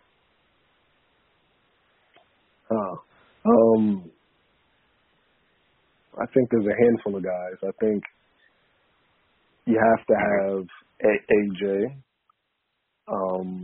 Daniel Bryan. Right. It's funny. From what everybody else says, Randy Orton, and his peers put him in that category. So who am I to say he doesn't belong in that category? Kenny Omega, so nobody gets upset. And is there anybody I'm forgetting? Oh, Roman Reigns, because he's been amazing. And you know who I think doesn't get enough love? And it might seem like it's completely out of left field, but I don't feel like Johnny Gargano gets enough respect and love for what he does. Okay. He's a great, a great babyface, and he's a great heel. So I'd have to put Johnny Gargano with him. Oh yeah. He's another one of those like complete package kind of guys. Yeah, absolutely. And if you're talking those guys, the only one that you left off that I would consider up there would be Adam Cole. Yes. How did I forget Adam Cole? Yes, he's another one. But it's easy like we were saying in the, like we were saying in the chat, he's like a modern day Shawn Michaels almost. Yeah. Right. Let's let's go to Malcolm because he's been waiting more than an hour. What's going on, brother? How you doing, man? Hey, Brady. I got to say this. Yeah. I never knew Alexa Bliss, Lexi Kaufman, but I lost my dog to somebody in January of 2004. So I want Alexa to know I know how much it hurts when you lose a pet. Huh? Yeah. Your dog was he was a toy fox terrier. He was a toy fox terrier. But I got you. You know, all right. I really never cared. I mean, the only thing I remember about a pig in wrestling was Hillbilly Jim in Land of a Thousand Dances music video. And he goes, I don't talk too much, but my pigs talk a whole lot better. And Roddy Piper goes, are you kidding? Are you ribbing me? His pigs are talking stuff. The music's got the rock and roll. You can take the rock Goonies, stick the Goonies. I mean, me and Roddy talked about that. You know, but, you know, some things are happening in this world, Brady. And I read stuff on the internet that just insulted the fuck out of me. And I got to say something about this if I can. I was on the internet and Madonna, who I used to respect for Borderline, I used to respect for Papa Don't Preach and the song she did back in those days on MTV. You know, she made a statement that I should feel guilty about something that happened that I wasn't even involved in, the slavery movement. And first of all, Madonna, if you were in front of me, I was on you since I was 15. I've been standing on my own 2 feet. And I was a soldier in the U.S. Army, and I would need anybody to carry my M16. Malcolm, what's the slavery movement? What is that? Oh, she made a statement, Derek, about I should feel guilty because I don't respect people that were slaves 250 years ago or whatever the hell it was. She pissed me off, man. I was a U.S. Who is she talking about? 12 years and 9 months, man. Hold on. What do you mean? What you don't respect? Wait, hold on. Wait a minute. I'm sure this is coming out wrong. I got to think it's coming out wrong. Yeah. No, it's coming out right. What do you mean you don't respect people who are slaves? I don't get that. No, I didn't say that. I said I wasn't involved 250 years ago, and if I would have been, I would have done this shit on my own. What? What do you mean? Anything. What? Anything that the slaves did back in those days, so I should feel guilty? Hell, I knew Cliff I got what you mean. You wouldn't have other people doing your work for you. You would be doing the work yourself, you're saying. Exactly. I had to think about what you were saying. Okay. Yeah. I don't think Hulk Hogan would have been doing it himself, Malcolm, but I digress. Go ahead. Well, Django and been doing it. Well, I'll tell you what, Derek, I'll change it around. I know Roddy Piper wouldn't have anybody do his shit for him. And Bret Hart either. Half of them would have been working Roddy Piper. Piper would not. What about Ted DiBiase? Piper wouldn't do that. I talked to Piper many times. Roddy. Ted DiBiase had someone doing his stuff for him. I'll tell you what. Did you see him on NXT? That pissed me off. I didn't see it yet, but I'm going. I'm excited. Hey, I like but Virgil. He had Virgil carrying his stuff around. He had Sapphire ironing his $100 bill. And you know what? And when Virgil at that, what was it? He was Royal Rumble. Yeah, it was at the Royal Rumble, I believe. And Virgil the biggest AJ and Virgil ever had. were teaming up. They were teaming against Dusty and Dustin Rhodes, and they lost the match. And then he told Virgil to pick up his $1 million belt, man. And Virgil smacked him upside the head, and Piper's commentating. You know, you don't get somebody to do your shit for you. You do it yourself. That's how he told us to be soldiers, man. Mike Jones. My drink went up my nose. Oh, my God. Wow. Mike Jones. Oh, wow. I mean, I'm serious. I'm dead serious. Oh, my goodness. I understand, Malcolm. For 12 now that I know what years you're saying, yeah, I can understand that. I mean, yeah, right. But Brady, I have no experience as a wrestler. But if I had to climb in the wrestling ring, you know, if it was a life or death situation, I wouldn't get anybody to do it for me. I'd do it myself. I remember that one match with Ted DiBiase. He paid that nobody wrestler to wrestle for him, and he lost the match, and him and Virgil came and slapped him around. I mean, I don't know about you, Malcolm, but if I can get somebody to do my work for me, I'd do it in a heartbeat. Well, I can't do that, Derek, man. I have dignity, dude. I mean, if I had somebody to iron my $100 bills, I would be all set. Yeah, I'm sure you would, but I won't. You gonna iron your own? I don't know how Hulk Hogan or Hollywood Hogan lives, but salary. When the Hulkster used to talk to me, I was like E.F. Hudson. I used to listen, you know. So like, I like that the E.F. Hudson reference, just to show you that he's with it. Brady, I like calling this show, you know, but. You know, something else that ticked me off earlier, you had a commercial going for Lex Luger, the Total Package, and then somebody, I guess it's the engineer, interrupted him for Lance Storm. Lance, nothing against you, man, but the Total Package, he had more championships than you. I'm sure they all know that. Lance had like you know what that was, Malcolm? I'll tell you what that was. I started to play the one commercial, but I needed a little more time, and the Lance Storm one lasts like another minute and 20 seconds, so I changed it rather than playing the shorter one because I needed an extra minute. You said this earlier, Brady. Excuses are like assholes. Everybody's got one, right? Hey, hold on, Malcolm. Here we go. Hey, this is Total Package, Lex Luger, and you're listening to the VOC Nation. Don't miss out. Total Package, baby. Okay. Yeah, I'm happy, man. You respected my man, Lex Luger. Didn't Lance Storm have like 4 belts at one time in WCW? He did. But Lance Storm, he never put Hollywood Hogan in the torture round. He was never the Pac-Man. Road Wild in '97. Lance, you know what else? Lance Storm never got drunk in New York and told everybody he was winning the title. I don't know if Lex did that. Lex said he didn't do that, but that is the rumor.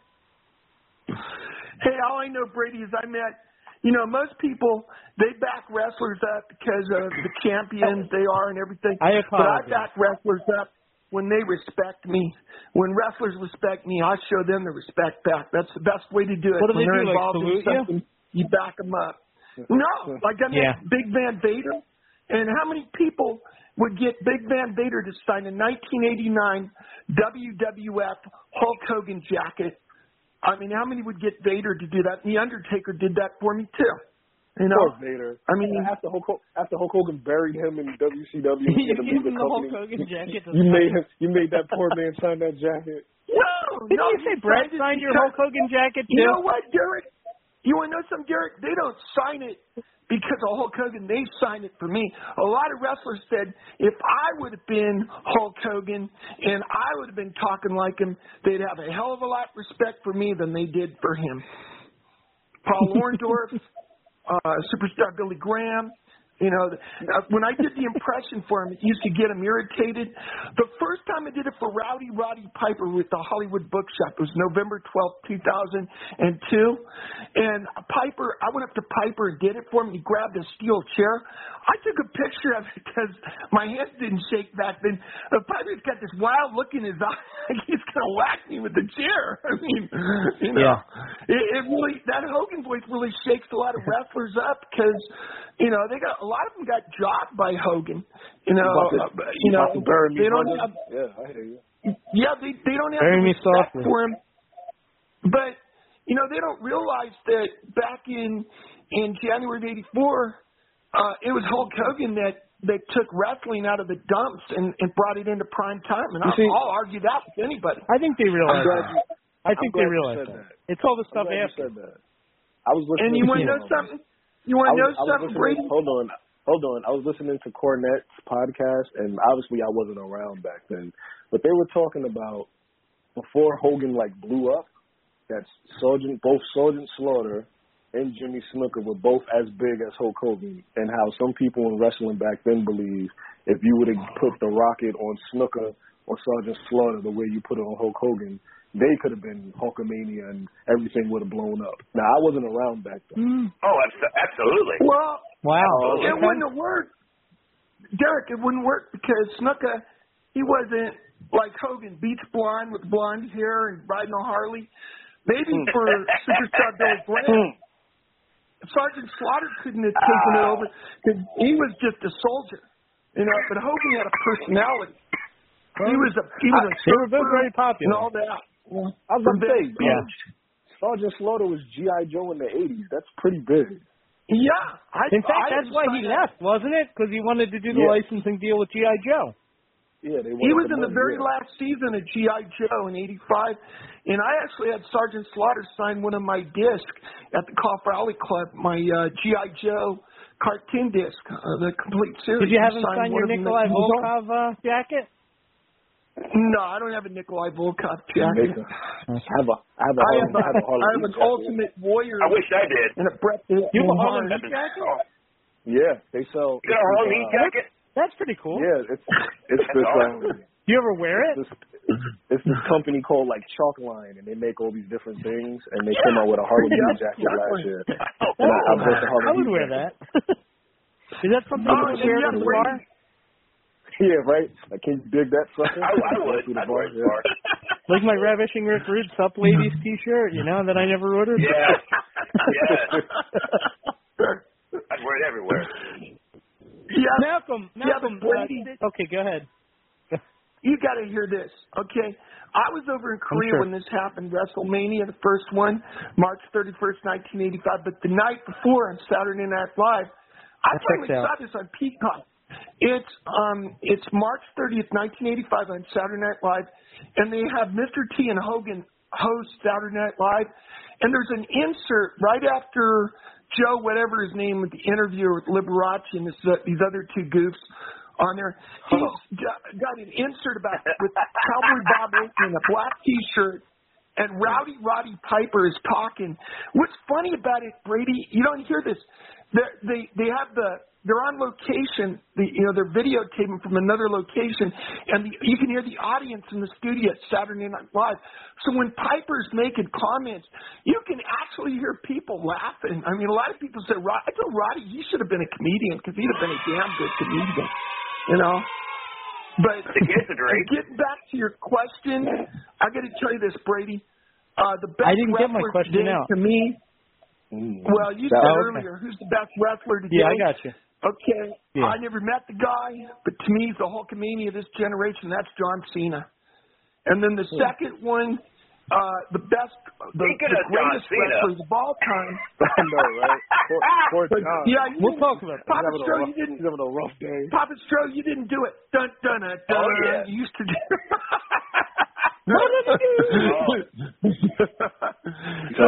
Greatest wrestlers.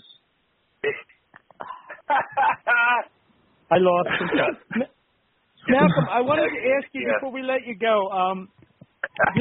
Did you ever meet Buff Bagwell? I met Buff Daddy. I met him Buff single Daddy. in Miami. He's going through some stuff. Yeah. That's why I asked. Oh yeah. One more thing, Brady. Me and Adam, we're doing a show together. We were practicing Friday, and I'm telling you, you guys better be looking over your shoulder because me and Adam run the best show in the world. I mean, we both have respect for each other. Adam everybody's looking over their shoulders. So, the knowledge. You're talking about Adam Copeland? No, I'm talking about Adam Helms, the guy here in South Carolina. The Hurricane? He's my housemate. Hurricane. Yeah. And the greatest wrestlers of all time, Brady, there's two of them. It's a tie. Hulk Hogan and Ric Flair. No doubt. What about John Cena? Oh, all time. I got you. No, I got you. Okay. John Cena today, but Hulk Hogan and Ric Flair all time. So. All right, brother. All right. Can we get trying to think. How about a Ric Flair impersonation? You mean a woo? No, I don't like doing Ric Flair. You know what I want to do? I like doing Randy. I like doing Randy. I do Randy. Getting into it, man, and unloading the madness. I like feeling it inside of me, even though I didn't meet the guy.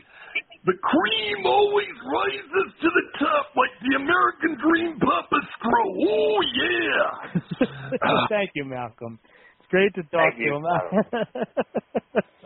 He sounds like the Macho Man from the Young Rock.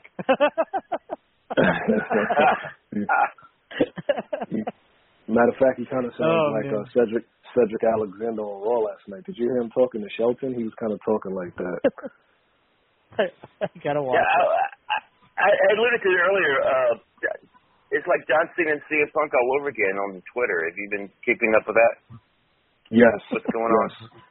John's having a rough day. Pretty crazy. To say the least. Yeah.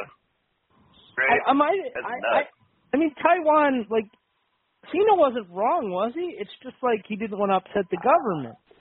That's what it was, yeah. That's all it is. Is that he didn't, and those Fast and Furious movies. Like they are a country. Yeah. Yeah. When I saw him apologize, I was like, well, he's not wrong. But then again, I remember those Fast and Furious movies are like, they love them over there in China. So somebody probably called him like, hey John, we got to go over there to premiere this movie. Don't piss him off. It's just funny. It's and then you got CM Punk trolling him. It's yeah. See, I was laughing because I thought about him going there on a promo tour and they stick him in a room like the Koreans did to Scott Norton. and they. Oh my God. They threatened his life. It's funny because I saw him like telling that story, and the way it had always been described to me, I always thought it was more he was ranting about how awful the country was, not that he was just talking to his wife, trying to explain things.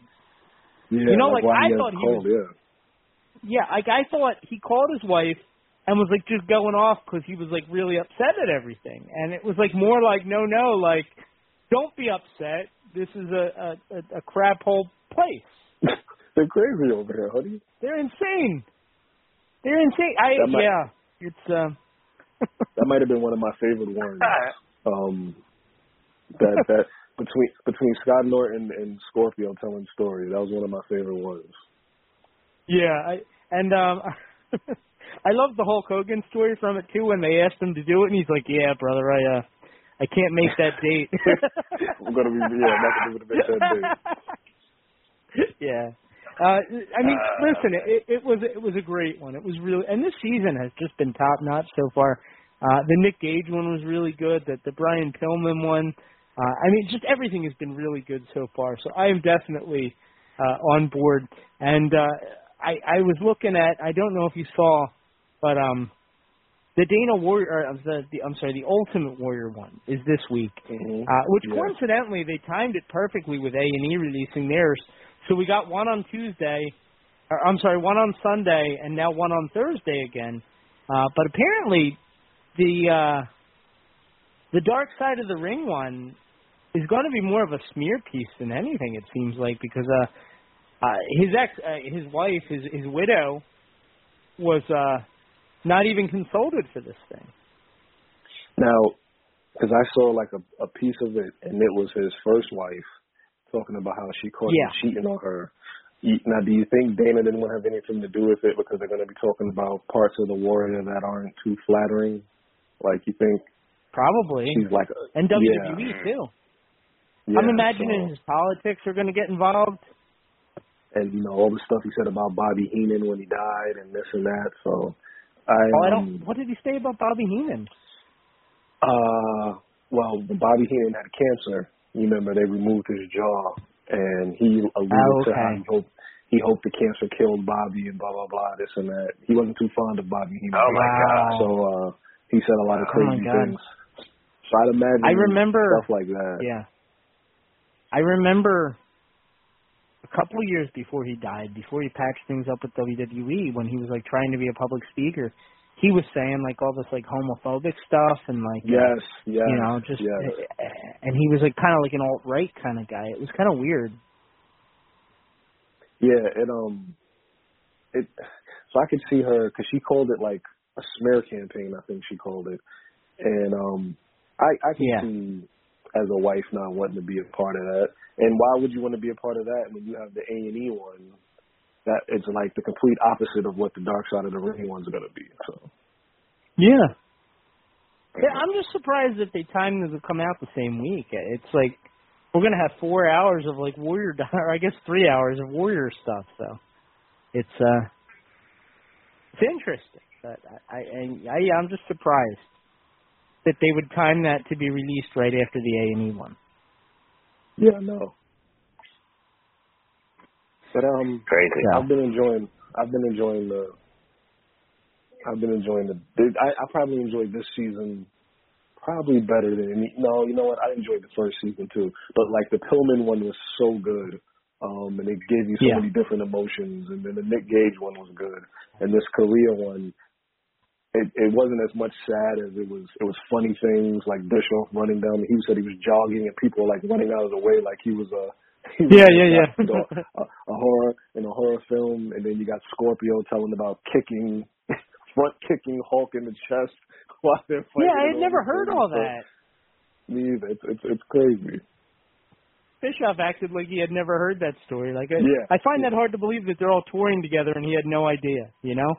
Yeah, but Scorpio's trying to rip Hulk it was funny. In the back of the bus. Yeah, and the Nick Gage one was, I don't know, the Nick Gage one was really well done. It's interesting for me. I never met the guy, but we have so many people that we know in common. I can remember Dean Dixon telling me the story about, like, Nick Gage kicking him out of a locker room when Dean was employed by CZW. Like, he literally made him leave because he didn't like that was a guy that he didn't know who he was, that was in the back. Jeez. But he was collecting a paycheck. He was filming stuff for them. So, I don't know. The whole thing was a little strange. The John Moxley stuff, because I know they're very close, but he's laughing about, like, how the guy wears a bandana around his face all the time, and then he goes into a bank without one. I just thought that was hilarious. This bunny stuff. He's going to be coming after me with a pizza cutter, isn't he? I just got a feeling. I'm just playing. What do you think about Velveteen Dream? That's brutal.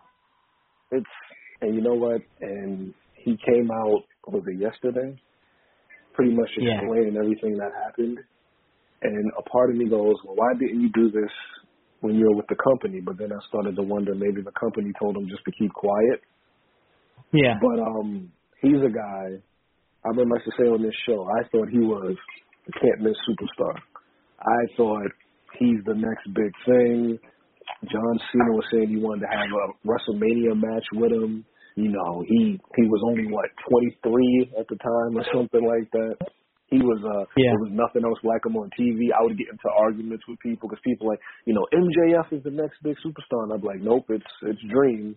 And that was, 2 years ago?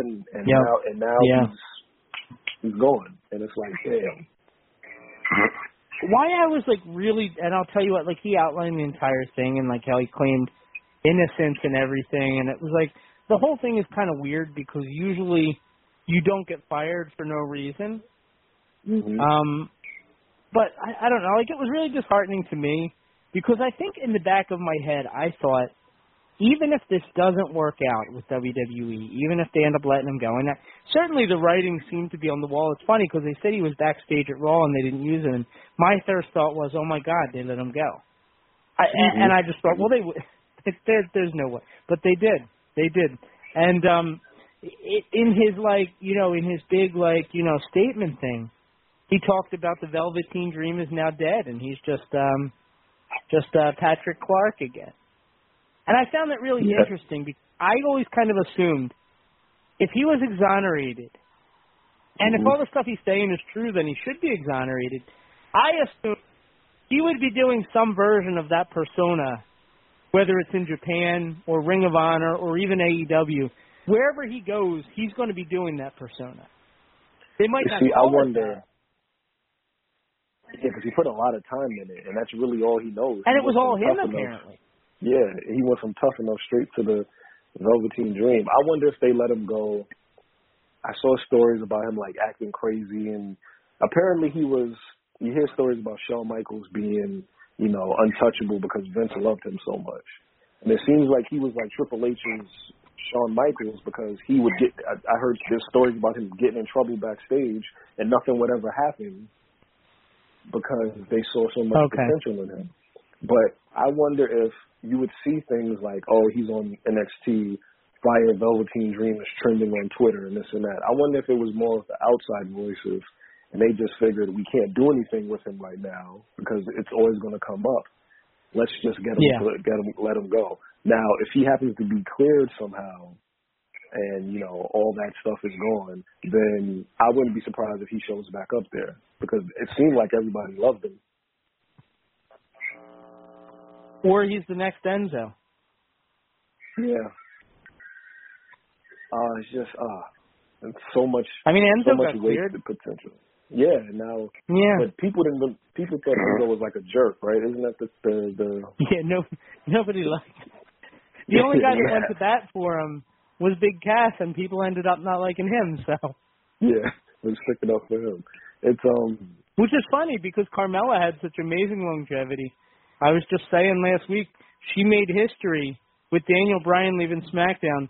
She's the only person left who was drafted to a brand in 2016 and is still there.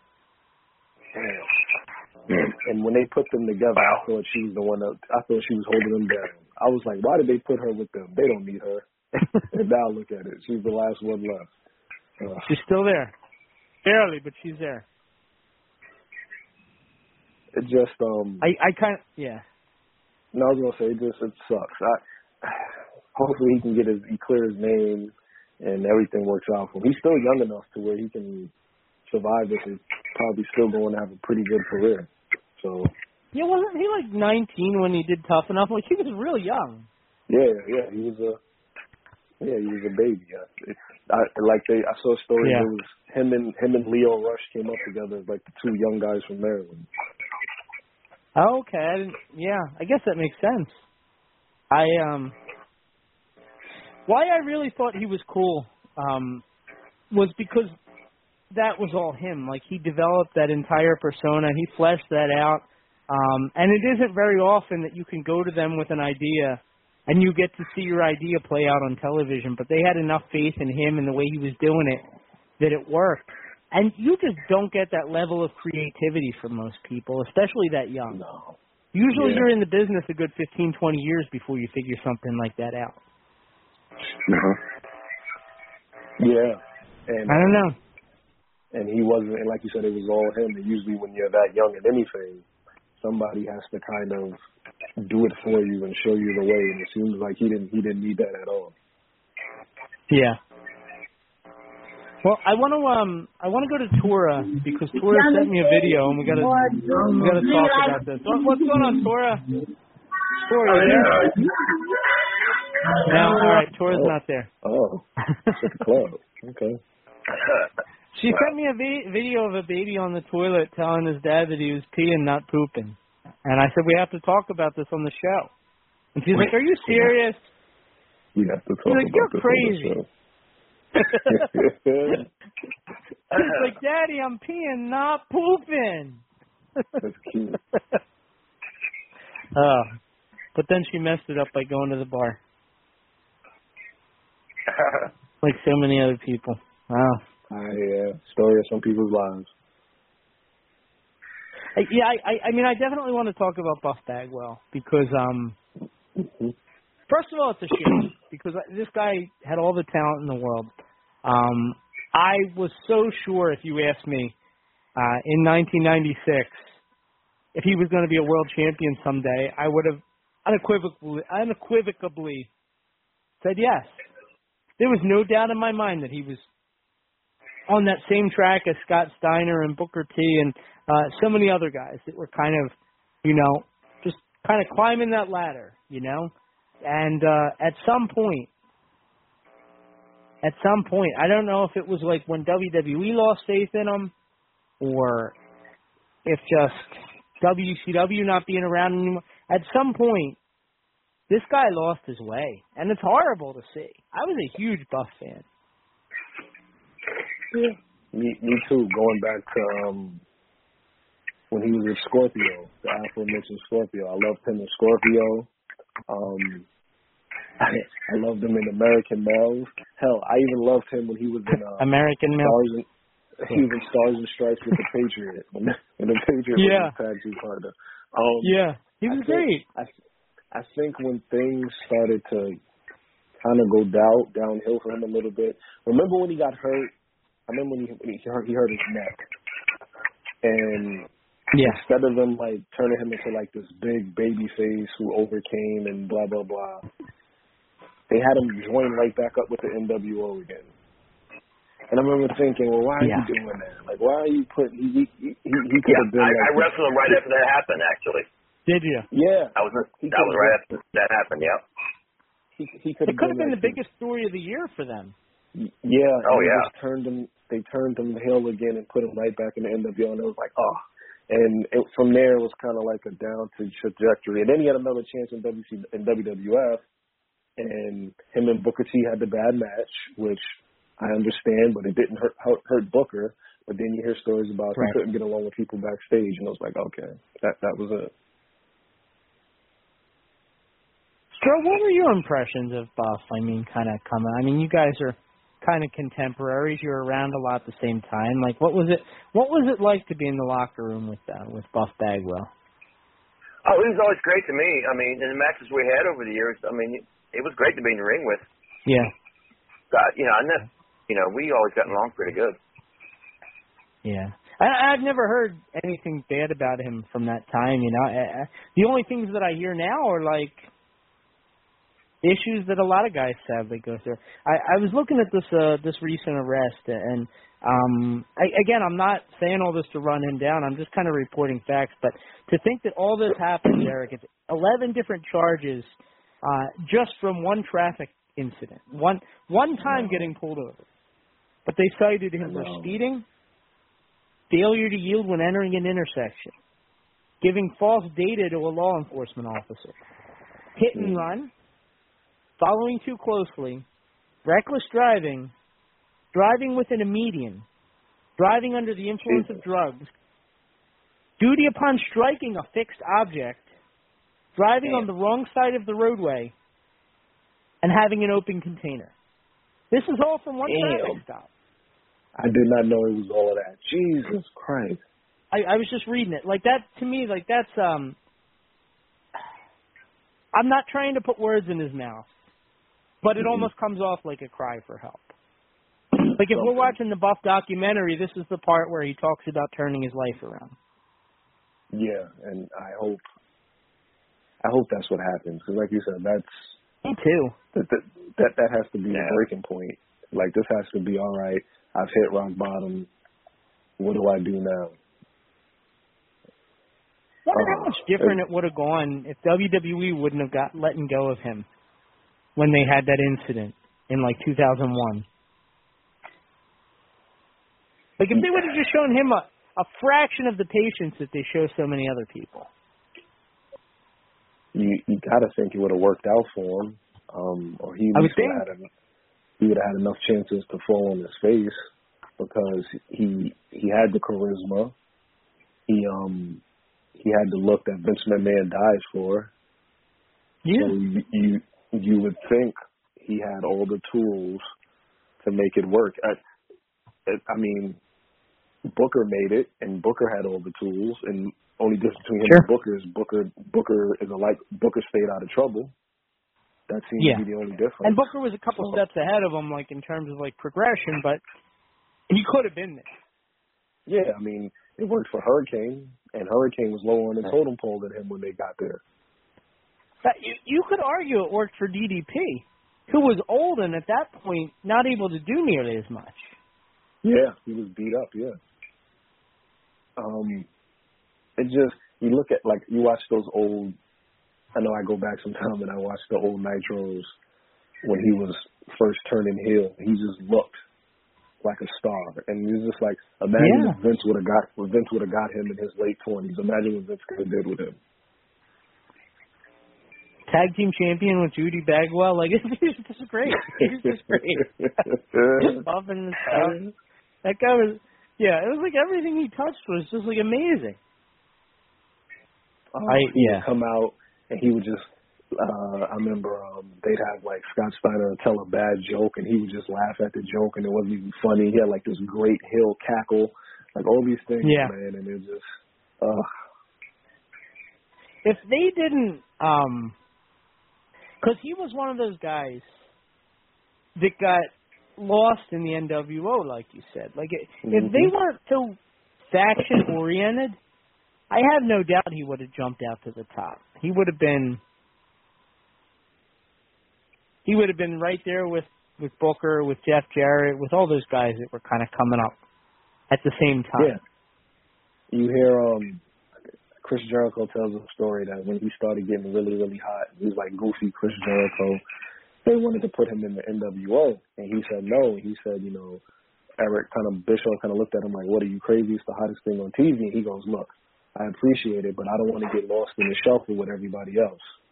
I just become another guy if I join the NWO, and it kind of like Buff after a while. He became another guy after a while. Yeah. I mean, they managed to make Sting and Lex Luger and Conan just another guy.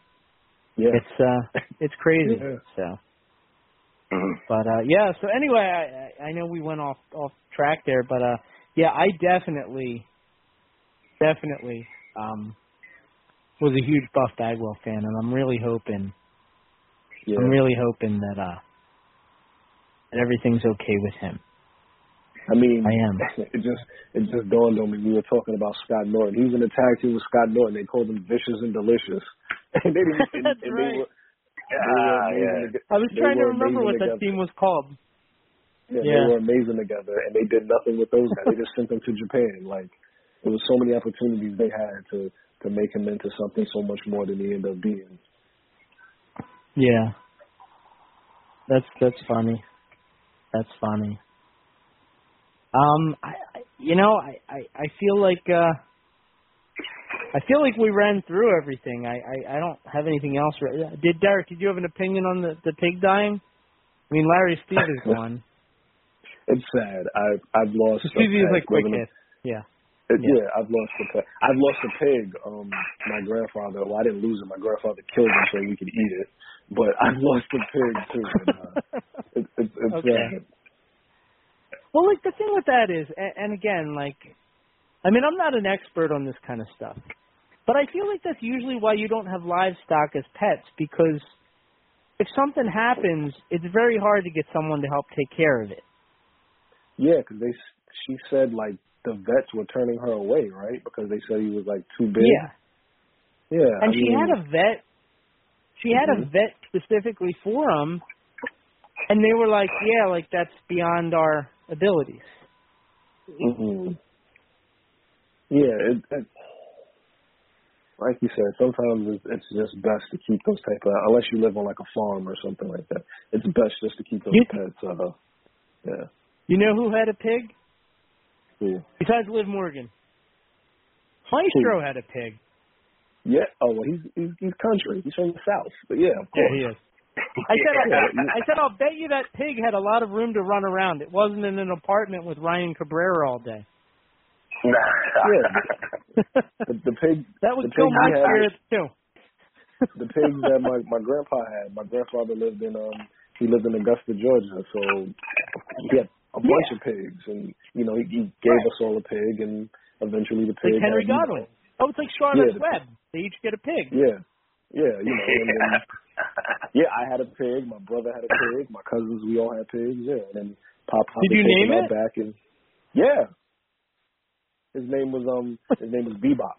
from Ninja Turtles. Bebop. Bebop and Rocksteady. That's cool. And then Pop killed him. God damn it.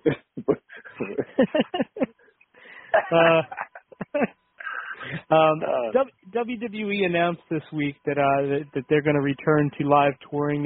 They have a set schedule, like a concert almost thing. You know, they're announcing dates through September, and I guess after September they're going to see if the government didn't back down and make them go back to the. I don't even know, but I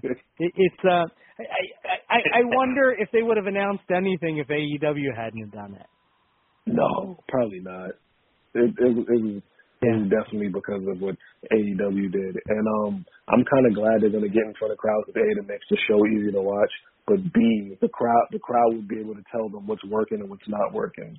So, you know, Vince can't push what he wants to force feed us because the crowd will boo it if it's no good, hopefully. Yeah. I mean, it'll be interesting to see for sure. But I feel like it's definitely a move in the right direction, especially if you're talking about outdoor. But even indoor at this point, I mean, the NBA is basically returned. I expect that I haven't been watching hockey. Don't ask me why. But I would assume that they mostly have fans back. It seems to be the way things are going now. You know, now that more and more people are getting vaccinated. Yeah, it's nuts. I went to Chipotle on Saturday, which is across the street from the Coliseum, and you know the Islanders are playing the Penguins, and it was people everywhere. They were tailgating in the parking lot. I was like, well, damn, I guess we're back, huh? I guess the road isn't the thing anymore. Until it comes back, you know. Yeah. Mhm. We were also talking earlier about so AEW Double or Nothing is this weekend, and their main event is particularly odd to me. So it's Kenny Omega, who I'm not sure if you knew this. He's the Impact Heavyweight Champion. You wouldn't know it from watching AEW, but he is. But you can't tell, yeah. In fact, you would think Don Callis is the Impact Champion because I've never even seen Kenny hold the belt. But Kenny Omega against Orange Cassidy, against Pac. I don't know. Like, I look at that main event, Derek, and I said it to Stro earlier. I feel like this is just proof that they're not doing a good job of positioning other guys getting the next guy ready. This isn't a main event to me. This is an opening match. Yeah, when I saw it, I was like, well, this doesn't feel like it's a big deal. I thought Hangman Page would be ready by now to be the guy to beat Omega. Yeah. But that's what I thought they were going to do. Yeah, he seems like he's just another guy on the show. Maybe they'll build him up later. Yeah. But no, it doesn't feel. And it's funny because some people are telling me, well, Danny Bryan's going to show up at the end and that'll be the big program. And you know, maybe I doubt it. But I don't know. They haven't really built up any credible challengers to Kenny Omega, in my opinion. I mean, they want people to love Orange Cassidy, and I'm sure some people do. But he's great. He's a comedy. I don't see him exactly. I don't see him as like a world title, you know. But I can't imagine. I think it would be shooting themselves in the foot if they do. Yeah, I thought I was looking at it, and I felt like there were two guys that they should have positioned. By this point, they should be getting pretty damn close. One was Hangman Adam Page, and I'm guessing he's going to be ultimately the guy that beats Kenny for it. That would be my guess. The other one is Miro. Jim Cornette said Miro, you know, he wore a pink Minnie Mouse shirt, and now nobody's ever going to take him seriously there. First of all, he spent the last month running down his partner, Kip Sabian. So he's basically established himself as a heel. And now he's taking on Lance Archer. I don't know. The whole thing is weird. If Daniel Bryan shows up, it's going to make it a mess. I can't imagine he will. And if he does, mark my words, he will be in AEW and still part of Total Divas. I can almost guarantee it. It's crazy. They like Miro is facing Archer. Yeah. So you're going to beat you have to beat one of your monsters, which is what they always do. That they always take one of their monsters and they make them look crazy. And I don't get it. Yeah. And just a couple of little things like Christian Cage. You spent all this time feuding with Taz's group. He's not even doing a match against Taz's group in the pay-per-view. So what was the point? And I'm glad you brought him up. Remember when he came in and they called him a Hall of Fame caliber talent? Yeah. He doesn't even feel like that anymore. He just feels like another guy now. I can't believe that Impact made him feel more important than AEW has. I know it was 10 years ago, but still. Yeah, he seemed like a big villain. Actually, it was more than it was like 15 years ago. Damn, I'm wrong about that. That's right. Yeah, it was like 2015. 16 years ago. Yeah. But yeah, he just feels like a guy now. It's like, I'll tell you what I am excited about, and I really hope that AEW finally pulls the trigger. I think that Britt Baker should win the women's title. You can tell that she's working with Adam Cole. You can tell that she's other than I was saying to Stro earlier, other than the NWA women, I think Britt Baker is the most well-rounded woman on the roster. She can wrestle. She's a great persona. She's great on the microphone. She's funny. When she's on, people watch. And I hate to keep referencing Jim Cornette because I know people get mad, but he was telling me he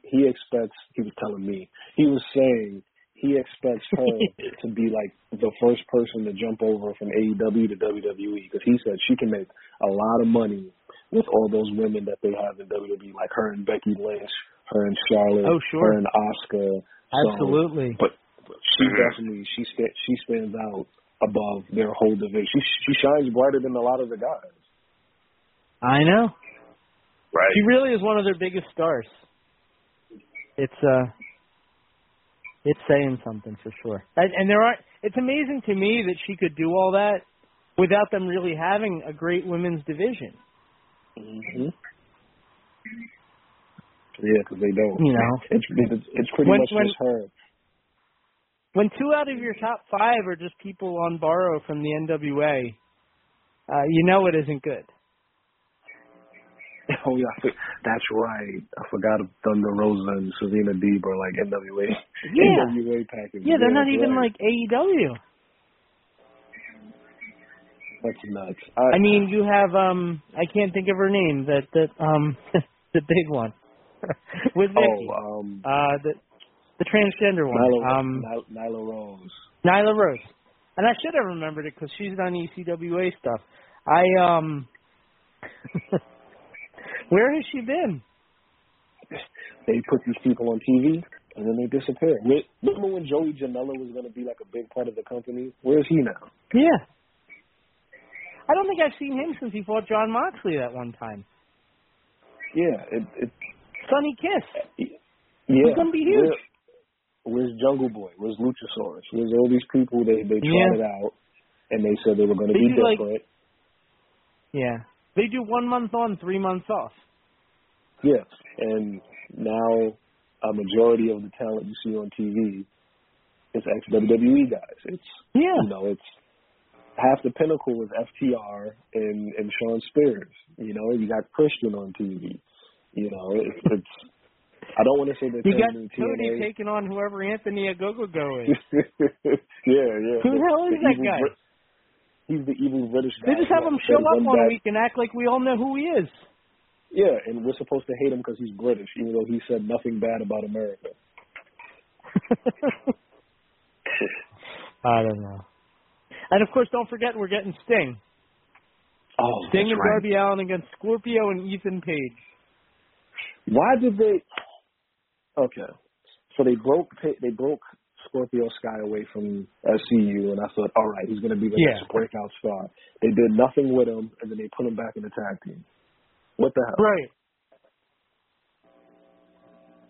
I don't know. And because I don't think Ethan Page is taking that pin. I think Sting is going to death drop Scorpio Sky and pin him.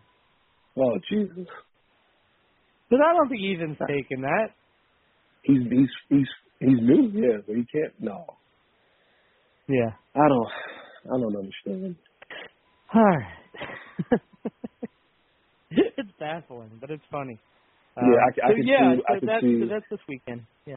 I can see why Cody and the Bucks and everybody are like arguing with each other backstage now because it's a lot going on in that company. It's like as usual. They're just like, it's it just had too much going on. It's just too cloudy. Yeah. Yeah. I was just looking. Somebody sent me something about the Road Dogg, and I was just trying to figure this out. Because I feel like every 4 to 6 weeks, and I love the Road Dogg. I always thought he was great. I'm a huge fan. I'm even friends with him on Facebook. There you go. He, every 4 to 6 weeks, he says something that, like, I can't believe. If he was anybody but a legend, I think he would have been gone. Like, a long time ago. From WWE. Yeah, he said something about Demi Lovato now. Yeah, about her. It's something she said about her being non-binary or something. Non-binary, like that. Yeah. And I thought he's very comfortable sitting. Yeah, I'm like, Road Dogg, he must be very comfortable sitting next to Triple H. He must know his job is safe. Yeah, I would think so. I would think so. Even after Billy got let go, you know? He's Yeah. Yeah, he said, good for him. We have to be bold and stand up against the secularism. Okay. All right, cool. Well, I think that's going to do it for this week. Derek, did you have anything that you wanted to plug or to mention? No, just everybody, if you get a chance, check out Ted DiBiase on NXT tonight. It's good. Yeah. It's good. Definitely. And I love Cameron Grimes, so I'm sure it's going to be amazing. Yeah. I love since he became rich. It's just great stuff. I also wanted to mention, and this isn't locked in or anything, but I'm excited because, like, I've been talking a lot with Tank Tolan, and I think I'm going to be able to get him on the program in the next couple weeks, it sounds like. So hopefully, fingers crossed there, we'll be able to get, was it Chad Dick or Dick or what? I don't remember what name he was in WWE. He was one of the Dicks. But he's not a dick in real life. He's one of the nicest guys you could ever meet. So, so Tank Tolan. If nothing else, we'll get some great Jillian Hall stories, I'm sure. So. Oh, that's right. Yeah. I probably won't talk about that too much. That would be like asking the Blue Meanie about Jasmine St. Clair, I suspect. Oh, don't do that. Oh, he got so mad at me that time. I had no idea. I remember you went on a rant about Blue Meanie and why would anybody want to talk to him except for that? Yeah, I remember. I didn't mean it like that. I just meant, like as a fan, that's something that's of interest to me. It pulls together two very different interests that I have. So. Anyway, Stro, what do you got going on this week, man? Just to remind everybody, Thursday night, WCW Retro, 9 p.m. Eastern Standard Time on VOCNation.com. We're going to be talking about Big Van Vader night. So if you got any cool moments, memories of Vader, call in. Friday night, of course, to my Hard Sci-Fi show, Stro Zone, at midnight Eastern Standard Time on Facebook.com/Stro the Maestro. The feature will be I Was a Teenage Werewolf, starring Michael Landon. So please tune in. All right, cool. Thank you to Joe Zanoli for taking the time tonight, everybody. Don't forget to check out ECWAWrestling.com. Tickets and information on the upcoming shows. June 5th, Heat Stroke, and July 31st, the Women's Super 8 Tournament. Both have tickets and streaming information available on ECWAWrestling.com. So be sure to check that out. Thank you to all the callers. Thank you to the best cast I could ever ask for. Kathy, Stro, Derek, Ray, Matt. You guys are all amazing, and you make this job so easy for me. So much fun each and every week. It truly is the highlight of the week for me. So that's going to do it, I think. Everybody, be good to each other. Take care of one another. And we'll talk to you real soon. I love you all very much. Bye-bye.